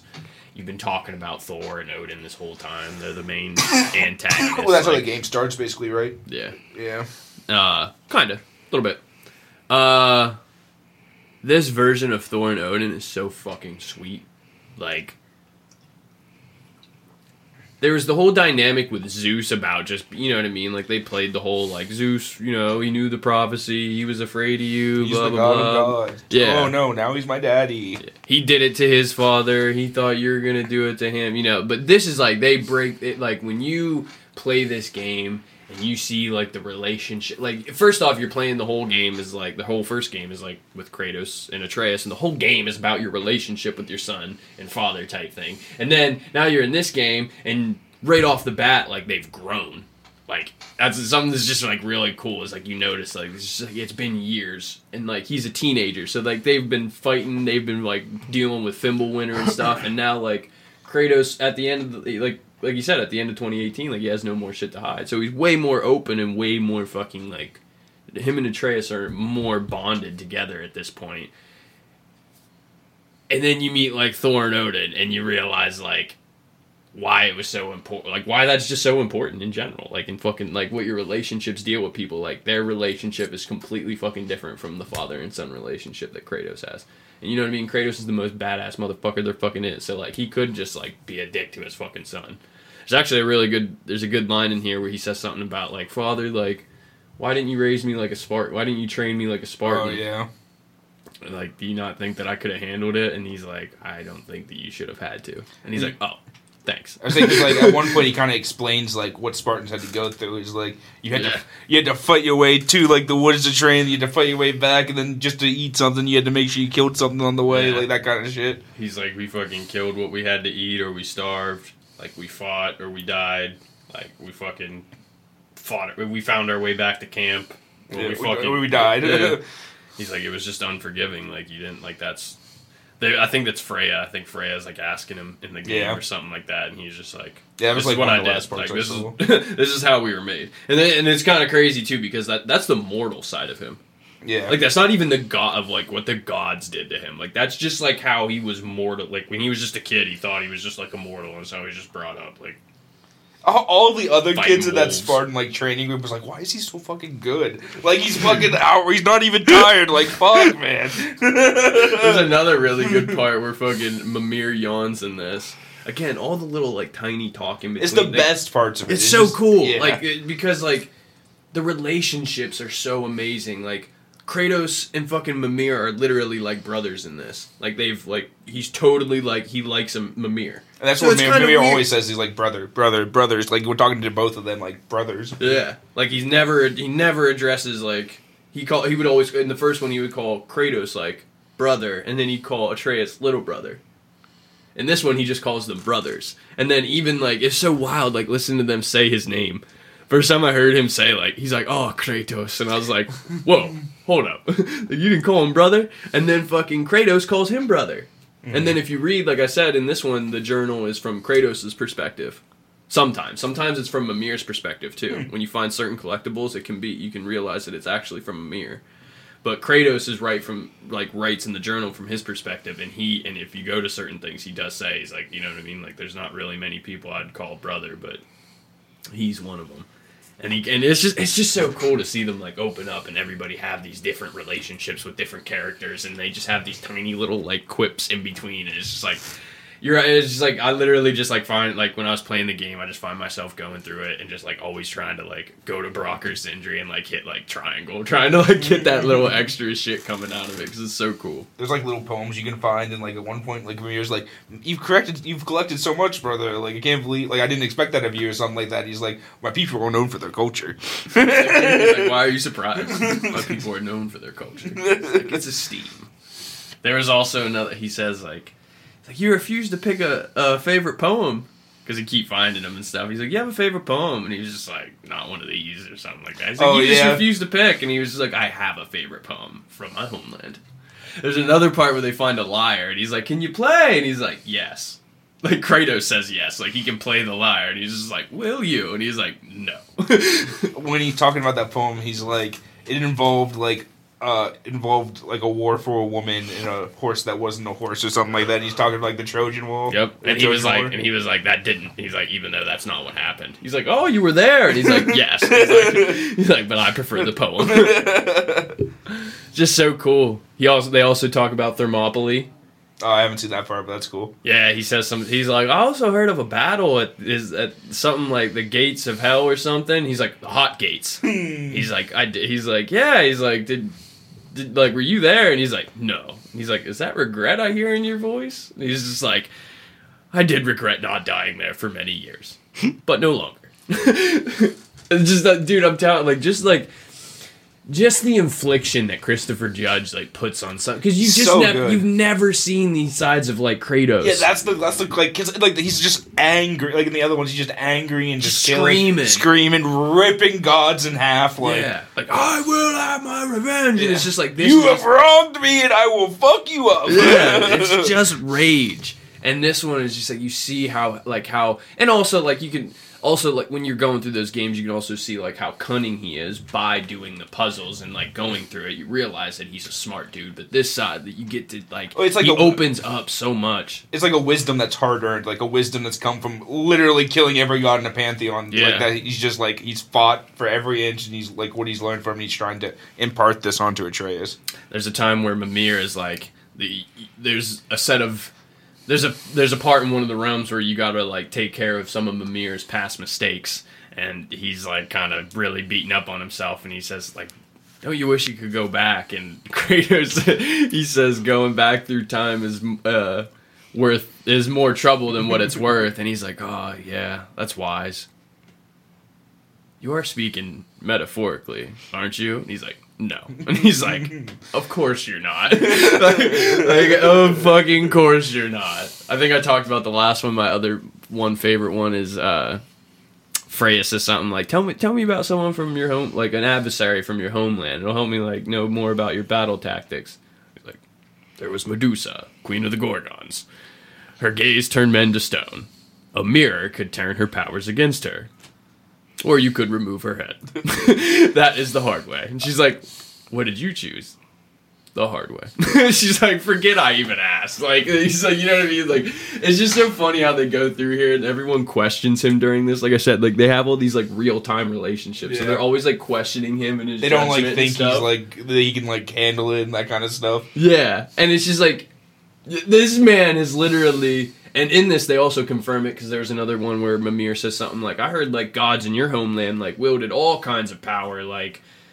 fire, lightning, like rain, like over all kinds of elements. And he's like, yeah, as did I for many years. And he's like, could you like recall some of that power? And he's like, no, like I've tried, like I can't, like it's. Then they have this conversation about how it's kind of like magic's connected to the homeland, and since he destroyed the homeland, that magic is, you know, all those old weapons that he used to fight with back in the day. But he's like, he's wielded all this stuff before, and they don't even have this fucking thing. Yeah. Like, Thor fucking, he's the god of fucking thunder and stuff like that, but it's not like he can wield, like, thunderbolts like fucking Kratos has and, like, or it's all like these other ones. Like, they barely managed to get Thor a hammer, where the other god, like, Hercules had the fucking gauntlets, fucking, you got the bow from Artemis, you got the fucking god-killing sword from Zeus. Like, yeah, you got the blade of Olympus, you had fucking Hades' fucking claws, ripping, literally that ripped souls out of things. He killed the Sisters of Fate and had the fucking, well, first he killed Medusa and had the stone thing. That was like a power in the thing. A stake through the heart, who wouldn't that kill? Yeah, he killed the Sisters of Fate. He could run, he could literally move through time. Like, that's how he took Olympus down. He brought the Titans back from the Great War when they were fucking trapped and killed by fucking Zeus and shit, and brought them to the future. Like,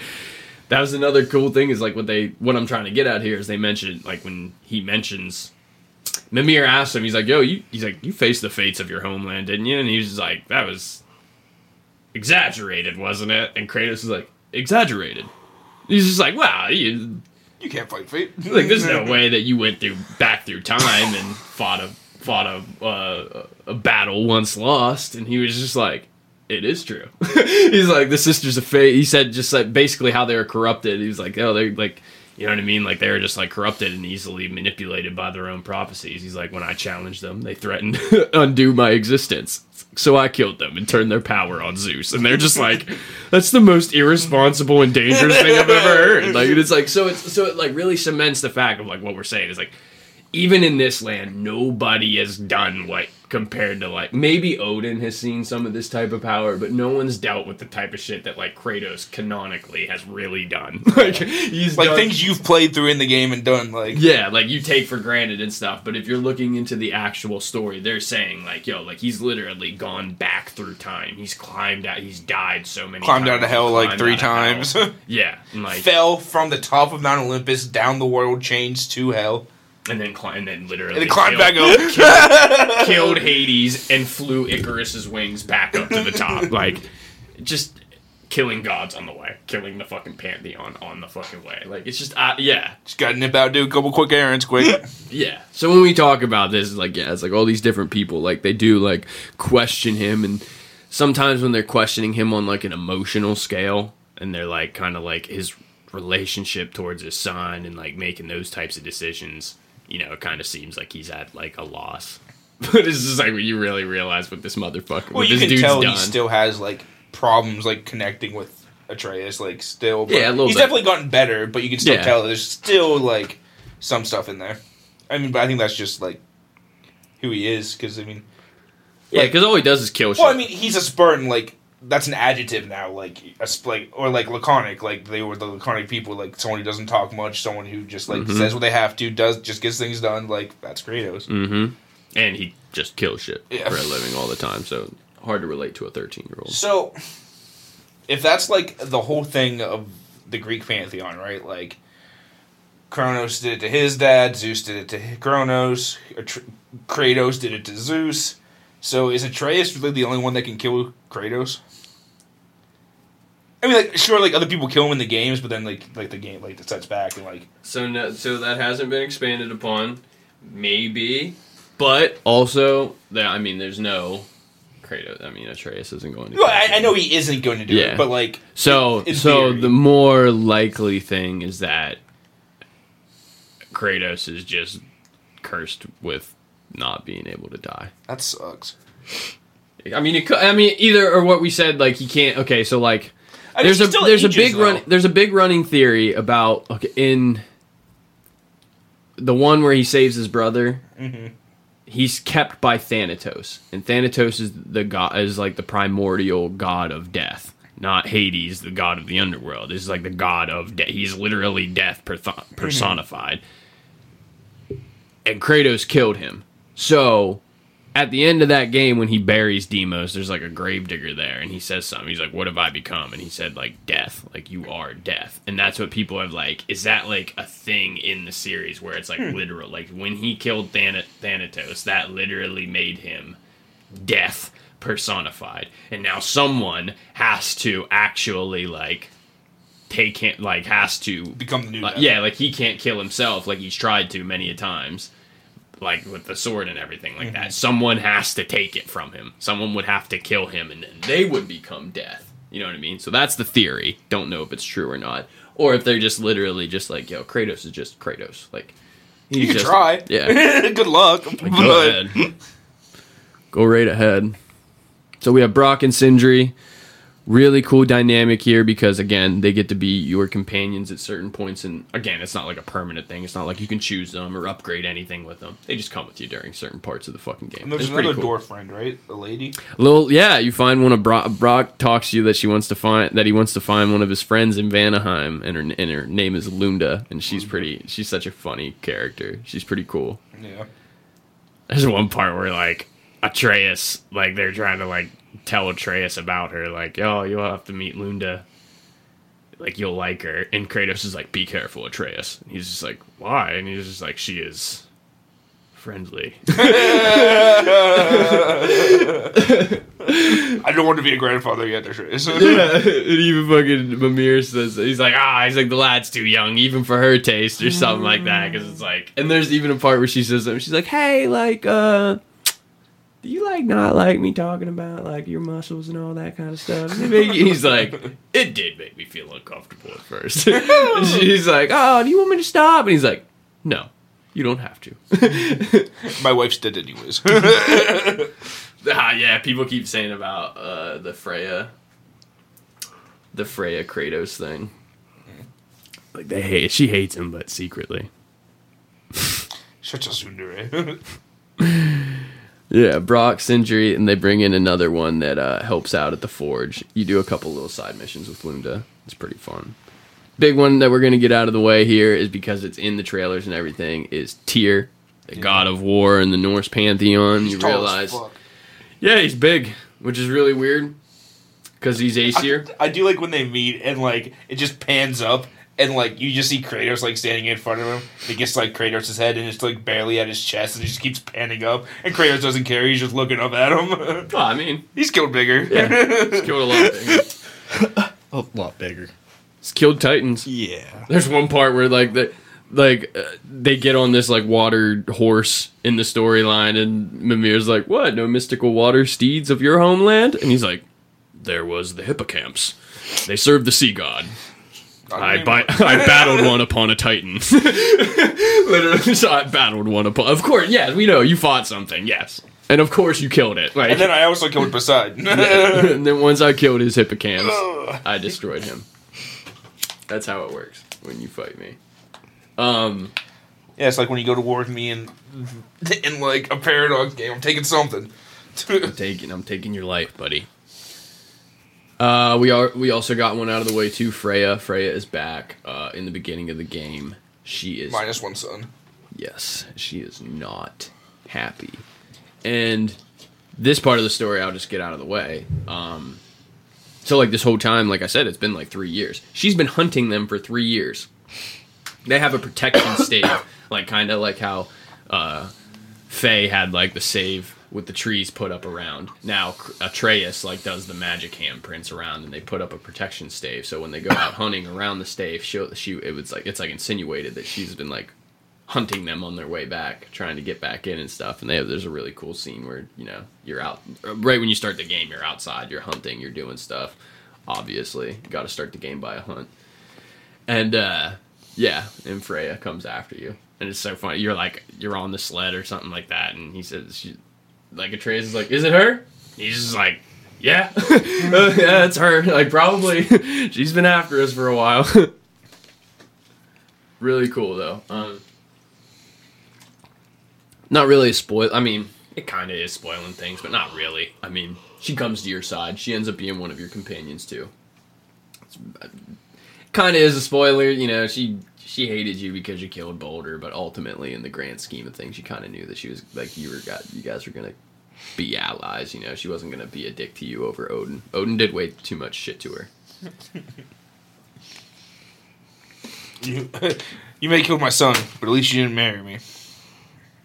Yeah, and, yeah, we'll get into that. We'll get into the juicy bits of Freya's story. But yeah, Freya's back. We free Tyr. We find Tyr. That was Atreus' big thing in the beginning, is trying to find Tyr, which is in, like, again, these stuff that I'm mentioning about the story are stuff that's kind of, like, in the trailers already. It's very base knowledge that's already come out. We already know about this stuff.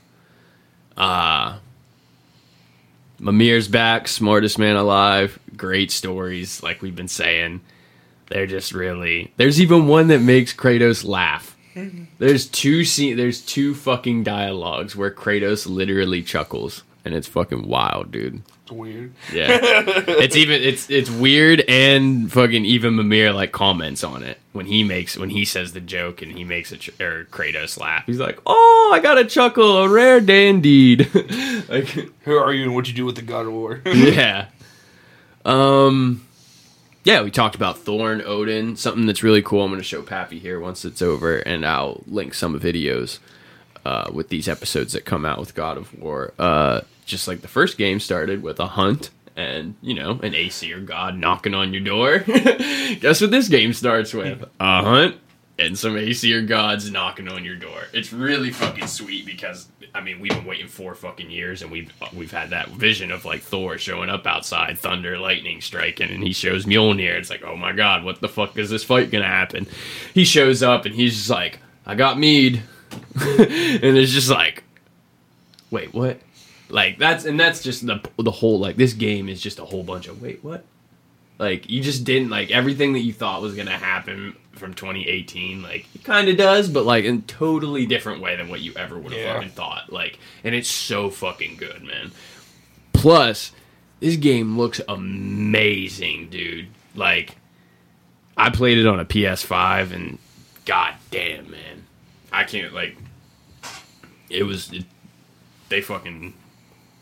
the art team did fucking phenomenal. What are some other main ones that we can talk about without giving away story details? We talked about Freya, so we can talk about Freyr. Yeah. Her brother. A Vanaheim god. Vanir god. Kind of a goofball. At least in this. He's like a little posse of different races. Yeah, he has like a different posse of people put together on Vanaheim. He almost gave me like Robin Hood vibes, kind of like. Yeah, almost, without the whole like how he's just kind of like a trickster in the woods with there's like band of merry men, but they're trying to fight against Asgard's occupation. You know, once Odin trapped Freya in Midgard, he tried to take her fucking home realm, and Freyr's been fighting with him ever since. Yeah.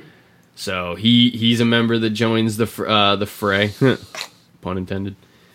There's a cool little like mix with him. You haven't gotten to it yet because you're not at the end of the story. But when you get to the end of the story, there's a cool little mix with him, between him and like Atreus. You'll notice it. Let's go back over. Your boy Kratos. Let's go back over to the Aesir side. There is, we talked about Odin and Thor, there's Thor's wife, Lady Sif. That's also the mother of Magni and Modi, who Kratos and Atreus killed. So, yeah, I've heard of. She's probably not too happy about that. Probably not. And their daughter, Thrud, the sister, the youngest child of them, and the sister of Magni and Modi. Seems like she has some powers like Thor, like pretty much like just mini Thor. Like, she doesn't have a hammer. She has, like, these swords that she wields and stuff, but she's always, like, throwing some lightning around and shit like that, so you can only imagine she's probably also a goddess of thunder. But she's, like, obsessed with becoming a Valkyrie. That's, like, her whole thing. Kratos and Atreus do some things to some Valkyries. Yeah, I was gonna say, they probably put a stop to that. Yeah.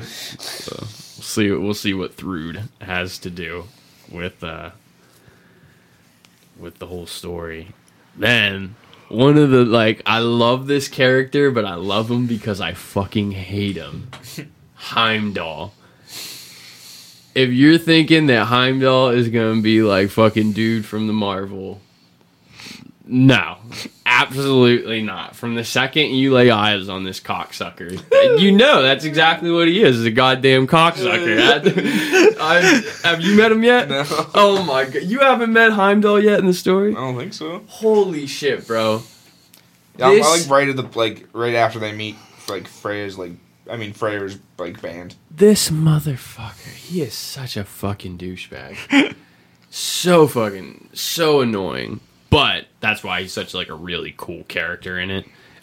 People who don't know, like, the real Heimdall in like their mythology, like, he guarded the Bifrost, which is like how, you know, people traveled from realm to realm and shit like that. He made sure no bad shit got in and stuff. He also has this thing where he can, like, see. So, like, that's the one thing in the Marvel universe. You see that Heimdall goes across, like, all these different universes, and Thor can, like, use his sight and stuff like that. That's based somewhat in Norse mythology. I think the real Heimdall, he could literally watch the blades of grass grow. That's how, like, keen his eyesight is, and he could see across the different realms. So, like, in this one, the way that they twist it is he can, like, he reads the person. It's almost like it's more complicated than he reads your mind. He does read your mind, but he, like, knows your intent. You know what I mean? So, like, you can try to think something, but you can't trick him. So, like, one thing is, like, you're just sitting talking with him, and you can lie to him and stuff like that, but he knows that you're not lying because he can read you. Also, when you're fighting him, he knows what you're fucking gonna do. So there's a big thing in it where, like, Mimir even says, he's like, I've never seen anyone lay a finger on him. Like, no one's ever fucking touched Heimdall because he sees it coming. Yeah, he's a cool fucking character that they've entered into the fray. I think that's pretty much it for the Aesir, because we've taken care of Magni and Modi. Yeah. There is a cool little, like, there's a Midgardian character that they made. His name is Skjoldir, something like that. But I think he's based off of a real king, a real Scandinavian king. Wait, he's just like a human? Yeah, he's like a Midgardian and stuff. But I think Skjoldir, I think that's his name. You'll know when you come up to him. But I think that kid is based off of a real Scandinavian king, and that's why I think they put him in there. If I read what I read right. Brock, Sindri, we got Tyr. Oh, there's another cool one. So at the beginning of God of War 2018, we talked about how they went on the hunt and they shot a boar, and his name was Hildisvini, and he was a friend, quote unquote, friend/advisor to Freya. Now, this time, you realize you get to meet Hildisvini. He just, like, shows up in this one scene, but he's in his human form. And he fucking, the one funny part, they, like, ask him, like, who are you? And he's like, well, you don't recognize your handiwork. And he lifts up his arm, and you see the scar from where they shot him. And Trey's like, oh my god, I'm so sorry. I shot you. But it was kind of cool. I might have mentioned something about him in the prior episode. I don't know if I did or not. But that's a good trick on Norse mythology, too. Hildisvini was like a magical boar. And there was another one, I can't remember the name of it. But Freya, Hildisvini, I think, belonged to Freya. And the other one belonged to Freyr, her brother. And they rode on them into Ragnarok together. They would, like, fight on them and stuff like that, but he was same thing. Like, he could take a boar form, or he could shapeshift into, like, a man or something like that. So they twist that kind of shit. It's kind of cool. Thought it was sweet how they actually brought him. Because she always said it was like he was a friend or something like that. She never said he was an advisor. And then when you meet him here, he says about how he's an advisor and stuff. And Kratos is still just like, who the fuck are you? Kratos is like, or Atreus is like, oh shit. We killed you. Almost. And then she brought you back. We hoped. Got the lamb's crest. You meet Hildisvini. Oh, I'm forgetting Angraboda. Yeah. She's in the trailer. You meet Angraboda. What do I say about Angraboda without giving it all away? You can't, there's certain things that you can't say about it, but she's been chilling in Jotunheim this like whole time, right? And her job, her whole like purpose in this whole thing is to give Atreus his destiny via prophecy. Obviously, she has these these big stone pillars that she like draws these murals in and stuff like that. Did you go there? Her mom's the one that made like the ones. Her mom is Groa. Yeah, but she's the one that made like the ones that they saw at the end of the last game. Yeah, so when you're going throughout the game, there's these collectibles, quote unquote collectibles of the first game, and they're like these shrine mural things. And they're from the giant Groa, who was like, she was known to have prophecy. She was like, she would see these prophecies. She's the one who saw the vision of Ragnarok.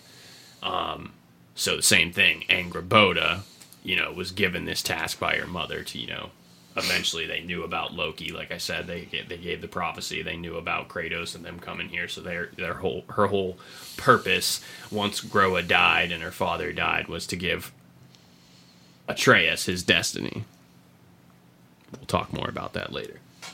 But yeah, she's a really cool character. You can see her and Atreus kind of be flirting because he's never met another giant before. Oh, and it's like, should I go? You can stay as long as you want. I don't want to leave yet. No, I don't want to leave. I hope you should come with me. No, I can't. I have to stay here. No, but you can stay as long as you want. Can I upgrade my armor? Okay, I'll come with you. Let's go play. Let's kill some Draugr. Yeah, but you kind of see that. Something that's really cool when you get there. Do you notice that when he like looks down at the one slab, it's the interaction that they're having? The very first thing that he sees, like when he meets her, he's like looking down at a slab of a painting, and it's him laying down with his knife out, looking up at her. And if you miss it if you don't look at it really quick, and then all of a sudden she says something, he like leans back, he's like whoa, whoa, whoa, pulls out his knife and holds it up, and she's just like, sorry, and it's just like it's that interaction that's like right there. Angraboda, yeah, she was a really cool character. She was a really good addition. She makes you think. Yeah. She, like when you get in there, she makes you really think about the story and like what's going on. Again, it's the whole story is like a big old mindfuck. Like everybody knows that Kratos is supposed to die and what's gonna happen and blah blah blah blah blah. And it's just like she's just another pawn in there where it's just like, oh, this is such a cool character, and then she starts saying some shit, and you're just like, you little bitch. You're just another thing to make me think again, aren't you? You fucking little cunt. Now, this character, she's not like... It's so hard. She's in the game, obviously, but she's not she's only seen in flashbacks, and we finally get to see Kratos' wife, Faye. We finally get to see what Laufey the giant looks like during there's certain parts where Kratos goes to sleep, and when he goes to sleep, he has these dream visions, and it's like he goes back to these times that he's reliving memories with Faye, and they kind of like relate to what's going on with you in the story. It's like him trying to remember something that Faye taught him back in the day, you know what I mean? But it's kind of cool because he'll go to bed, he'll wake up, and then you'll be him in the memory, and then she's standing there as like an NPC, and she walks you through this little mini level, and she's like telling you stories and stuff like that. And it's really kind of cool because we finally got to fucking see Faye. We finally got to fucking see her. It's fucking wild. Something I forgot to say about Lady Sif too. The voice actor for her, Thor's wife, is Elena from the Uncharted series. Yeah, the blonde. Drake's wife. Yeah, who he ends up the reporter on the first one. Then he ends up marrying her and stuff like that. Yep. As I was listening to her, I was like, when you like hear her character in there, I'm sitting there like, she sounds so fucking familiar. I was like, who the fuck is that? I was like, I know who that is. And then I finally looked it up, and I was like, oh, how did I not fucking get it? Because once you hear it and you know, it's like, oh my god, it's so like that's Elena. Mm-hmm. That's totally Elena. I can hear her yelling at Sully all day long. Angrboda was a good one. She is not, however, the only giant stuck in Jotunheim. You think she is, but there's actually a really cool level where you meet her grandmother, Gryla. Yeah, it was pretty cool. Yeah. It's pretty cool. Jormungandr is back. Not so big of a role as it was in the first one, but you still see Jormungandr. He comes back. Best snake around. Best big snake around. It's kind of cool because one thing that's really cool is Kratos has learned to read at this point over this 3 years. Yeah. So like when you would normally go in 2018 God of War, when you normally go around to these lore markers, and he would be like, "Read it, boy." You know what I mean? Over this time, Kratos is like Mimir and Atreus has taught him how to read. So when he goes up, he reads the runes. Like Mimir will say stuff to him like, "Oh, what'd you learn?" Or like, "Is it anything interesting?" or something like that. And it's cool. Like he's learned to read and write. Also, Atreus has learned to like talk to the snake. So like there's a point where like Atreus like talks to the giants and stuff like that, and he talks in that old dead tongue. It's still like just like, okay, motherfucker. Like, you just do all this crap, like dead tongues, you just learn how to speak them, like whatever. Who else? We might have covered them all. All the ones of importance. Yeah, I'd say definitely at least anyone important. Yeah, there's a couple of small characters. There's a dwarf named Durlin. He helped in Svartalfheim, which actually, it's so funny. Like, this weird little tiny, like, there's a realm called Svartalfheim, but the dwarves call it Nidavellir. They say like Svartalfheim is what the Aesir call them, but they call it Nidavellir. I thought that was like a cool little. It's almost some like Lord of the Rings, like the elves and dwarves kind of shit. Yeah. It was funny. So anyway, this Durlin character, they brought him in, and back in the day, him and Faye, Kratos' wife, like held a rebellion against Odin in Svartalfheim. So it was kind of cool how they had like a little story there. I'm gonna spoil another story for you about this because I don't know if you're actually going to like. When you watch them play through, I don't know if they'll actually do this because it's like side mission shit, so they might not actually hit it. There's a part where when you're in Vanaheim in the story where you come to this like new part of the map, and it's basically like this whole big area is taken out. It's like a giant crater. It's called the crater. And if you go around and you find these different like spirits and stuff, they talk about like how they died in the area, and you're like, how did this area become like, what happened here? This big ass crater, like in like the middle of this place, and they're just like, oh, there was a fight here. Like the god of thunder, like Thor came here and he fought this woman, this fair-haired woman, and then like you got to do more shit, and you find all these different spirits, and it's this side quest, and it takes a long time, but you literally find out in the first God of War. Mimir mentioned when they find out who your mother is, Laufey the giant. He said about how Thor reveled that he never got to fight her because she was such a renowned warrior and stuff. In this, throughout these side quests, you find out that they met each other in a in a bar in Svartalfheim or Vanaheim or something like that, and then they fucking fought each other in the valley, and like because Faye and Thor fought each other, it destroyed that whole valley. And like Kratos is basically like, when you get to the end of it, he was just like, I knew your mom, but I didn't know she used to get this mad. Like, she's like, to destroy this valley is like something that I would do. And Mimir's like, well, maybe you have more in common with her after all. And it was just so cool because like there's a reason you two got together, Kratos. Yeah, and it's just cool. It's such a cool mission because like first off, you already like hardcore people who have gone through the lore of God of War, the first game and stuff like that, know that Mimir has said that already. That Thor like hated the fact that he never like he hated all the giants and he killed them all. For the most part, but such a renowned warrior as Laufey the Just, I think they called her and stuff, like he wanted to fight her so bad. And in this one, you find out that they did. And I'm pretty sure it's mentioned that she whooped the shit out of him. Like, she obviously didn't kill him, but like, they said like her feel like the spirits always mention about like the fair-haired warrior she fought with an axe, and he's like, this one? And he's like, yeah, that one. Huh, that's weird. He's like, yeah, he's like, this woman, he's like, her fury was like something to behold, like the god of thunder like couldn't match her or something like that, like it was just wild and stuff. So thinking about like, damn, like that whole time, like she had Atreus and like had that whole family, and she never even told him like, yeah, I might have bested the god of thunder by myself. I'm a woman. Just, I thought it was so cool. Like, there's so many little things in this game that's just, it's so refreshing to have like a sequel and even like the ending to like a series like actually done right. Like, it's perfect. Like, the game's fucking phenomenal. Like, I literally like, I haven't seen like one negative thing about it. Obviously, there's going to be people who don't like certain things and stuff like that. But I mean, for the most part, overall, like the game is just, it's beautiful. It's so great. This one isn't a character, but I'm going to spoil. You get a new weapon. So you had the Blades of Chaos, you had the Leviathan Axe, and now you get the Dropnir Spear. Yeah, bro. That's cool. You haven't gotten to that part. You probably haven't, but... Spear of Destiny. Almost, bro. It's cool. If anybody knows anything about Dropnir was made... The Holdra brothers, Brock and Sindri, are really... I think Sindri is another name for him in a language, but I think his real name is Eitri. And they're the Holdra brothers. In real Norse mythology, they crafted Mjolnir. They also crafted, I think, Sif's hair. And then there was another thing that they did. They made like 3 different... Oh, it might have been Dropnir, actually. It might have actually been Dropnir. That they gifted the Aesir to try to get in the favor of Odin. Now, in this one, it's kind of like the same thing, but now...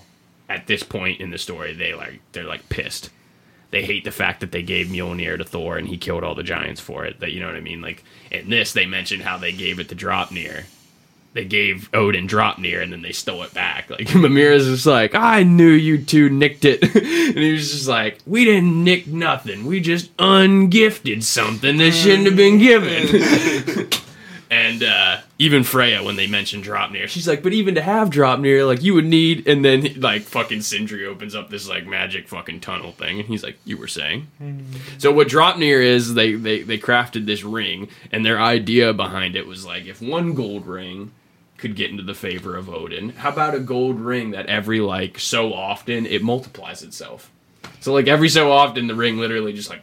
A few different rings like pop out of it, and then a couple hours go by, poof, some more come out of it. So what they do in this is they give Kratos the fucking ring, and they have the Lady of the Forge make it into a fucking spear, so you can chuck this fucking spear, and then you just hit the down button, and you get another spear. And you just keep chucking them, and then you fucking slam your fucking spear on the ground, and they explode. So you can just load up, and like you can chuck fucking spears at enemies and stuff like that, and then fucking dodge out of the way, and boom, fucking slam your spear down, and fucking everything blows. Dude, it's like... I actually just saw a spoiler cast with the game director, and he's like, put that spear up against any fucking weapon you've played at in any video game in history. He's like, or any spear.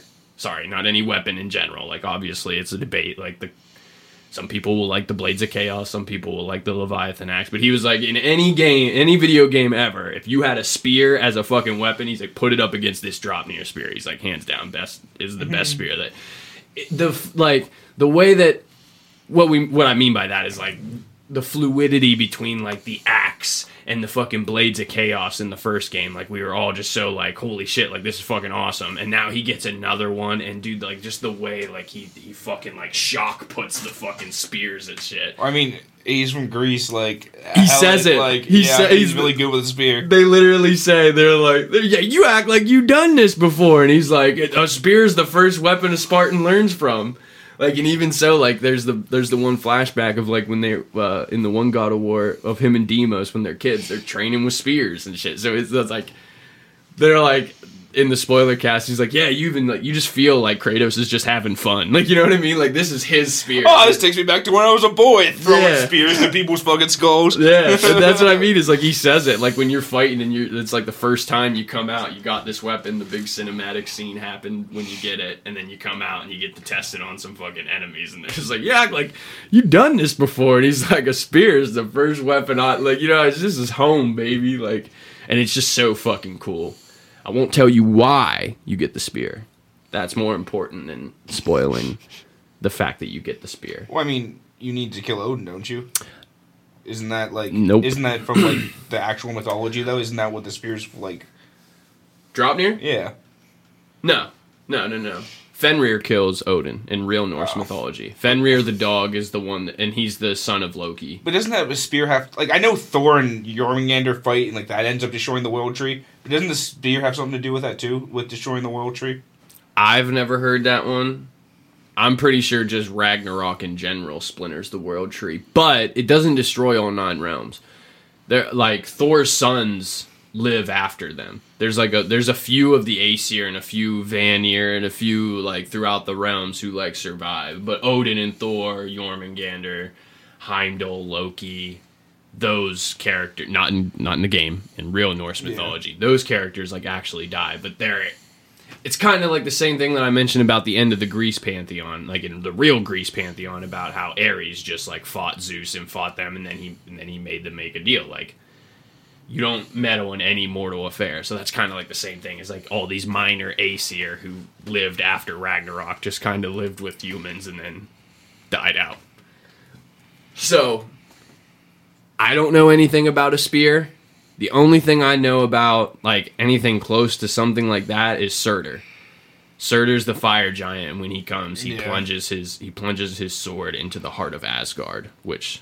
I think that's... It's not great for it. Yeah. Not cool. It destroys Asgard as a realm, but I also think it might... I feel like it might splinter the world tree, too. I think that's in some of those, like, sagas and stories that, it's so great and he's so giant that it splinters the world tree, but Asgard's destroyed, but, there's still survivors in the other realms and stuff like that. Yeah, so we get the Draupnir spear, and man, is it fucking sweet, dude. It's just so, like... You just chuck them. You're just chucking a shit ton of them, and then you just... And it's just, like, also just feels so natural, like, as you're running as Kratos and stuff, and, like, if you've played these games, you know that you have the directional pad to change between your... you can go to the Blades of Chaos if you press left. You go to the Leviathan axe if you press right.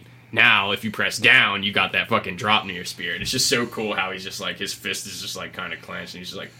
and it's just, like...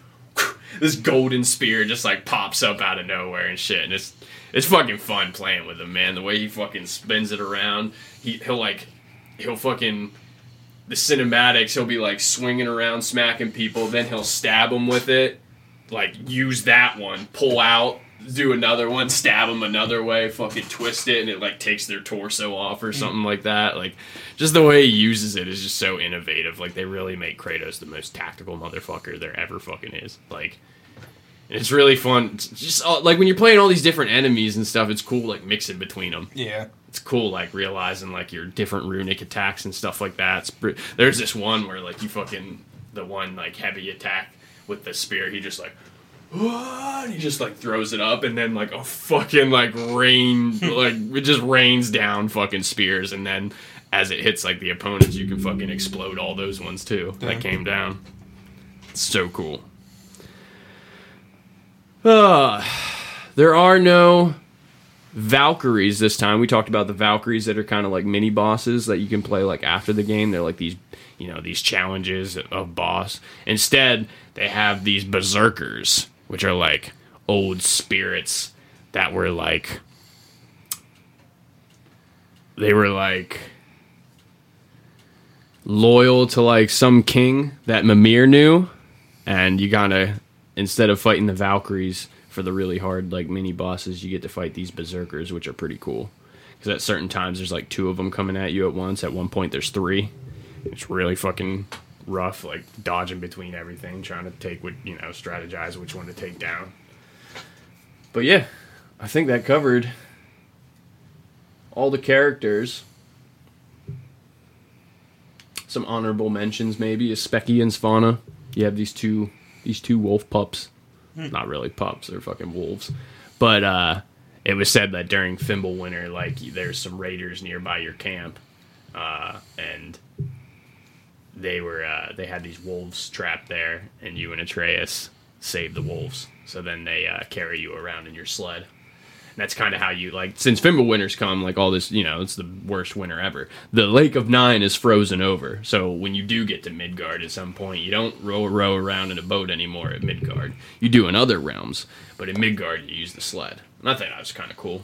Yeah, just mixing it up a little bit. Yeah. I'm really pissed because at the beginning, I don't know if you noticed this, but at the beginning, they have Kratos in, like, that cape. Yeah. He has that, like, fur fucking cape that he just, like, looks like a fucking badass in, and then when Freya attacks you, you lose it. And then you never play with it ever, and then you don't have it for the rest, and it's just, like, he looks so fucking sweet in it, like, just, like, with it draped over his back, holding the fucking axe, like, it just looks so fucking cool, and then you just, like, lose it, and you don't even realize that you lost it, and it's like, Gets in the way, he's got things to kill. He does have things to kill. I think that covered it. I think that covered our characters. I think that covered our any honorable mentions. Is there any questions you guys have?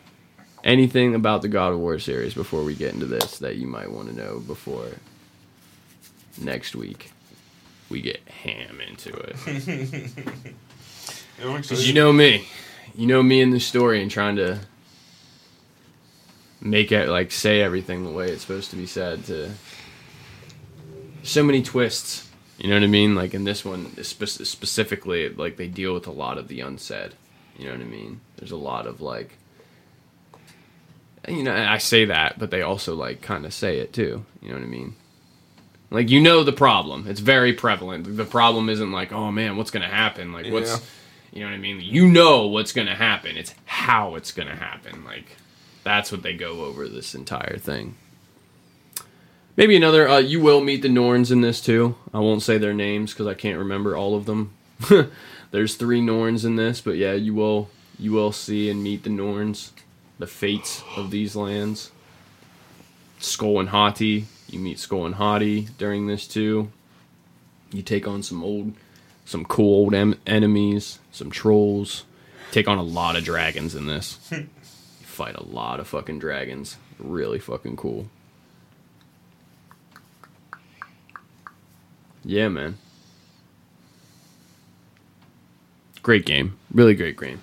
Still disappointed it didn't win Game of the Year, but what do? You suck it up, and you get over it because Christopher Judge still won Best Performance, like he should have. Before we end it quick, how far are you on Bleach? Are you getting caught up yet? I am now in season 24, so I have 24, 25, and 26 to finish, and I am actually. I'm glad. I was actually gonna, after we were done recording, I was gonna mention to you, it was like, I'm actually, like, when I go to bed at night, now that I'm caught up on my other shows, it's like, I'm going to bed and I'm trying to watch an episode or 2 or Bleach, so I can get through with it and get into fucking 1,000-Year Blood War. Yeah, the new. I want to finish it up really fucking bad, and I already know that the one episode that the thing happened. Oh no. I think the thing happened. What thing? We'll talk about it outside of here. We'll talk about it outside. I was saying, just a lot of things happen, so I don't know which thing you're talking about. A thing. It's wild. But yeah, I think it's been another good episode of Room to Talk. I am Bud Walker. Michael Klosky. Pappy. We will see you next week, kids. Bye. Enjoy that Fimbulwinter. It's cold. Yeah, it's cold enough here too right now. Boy, give me my coat.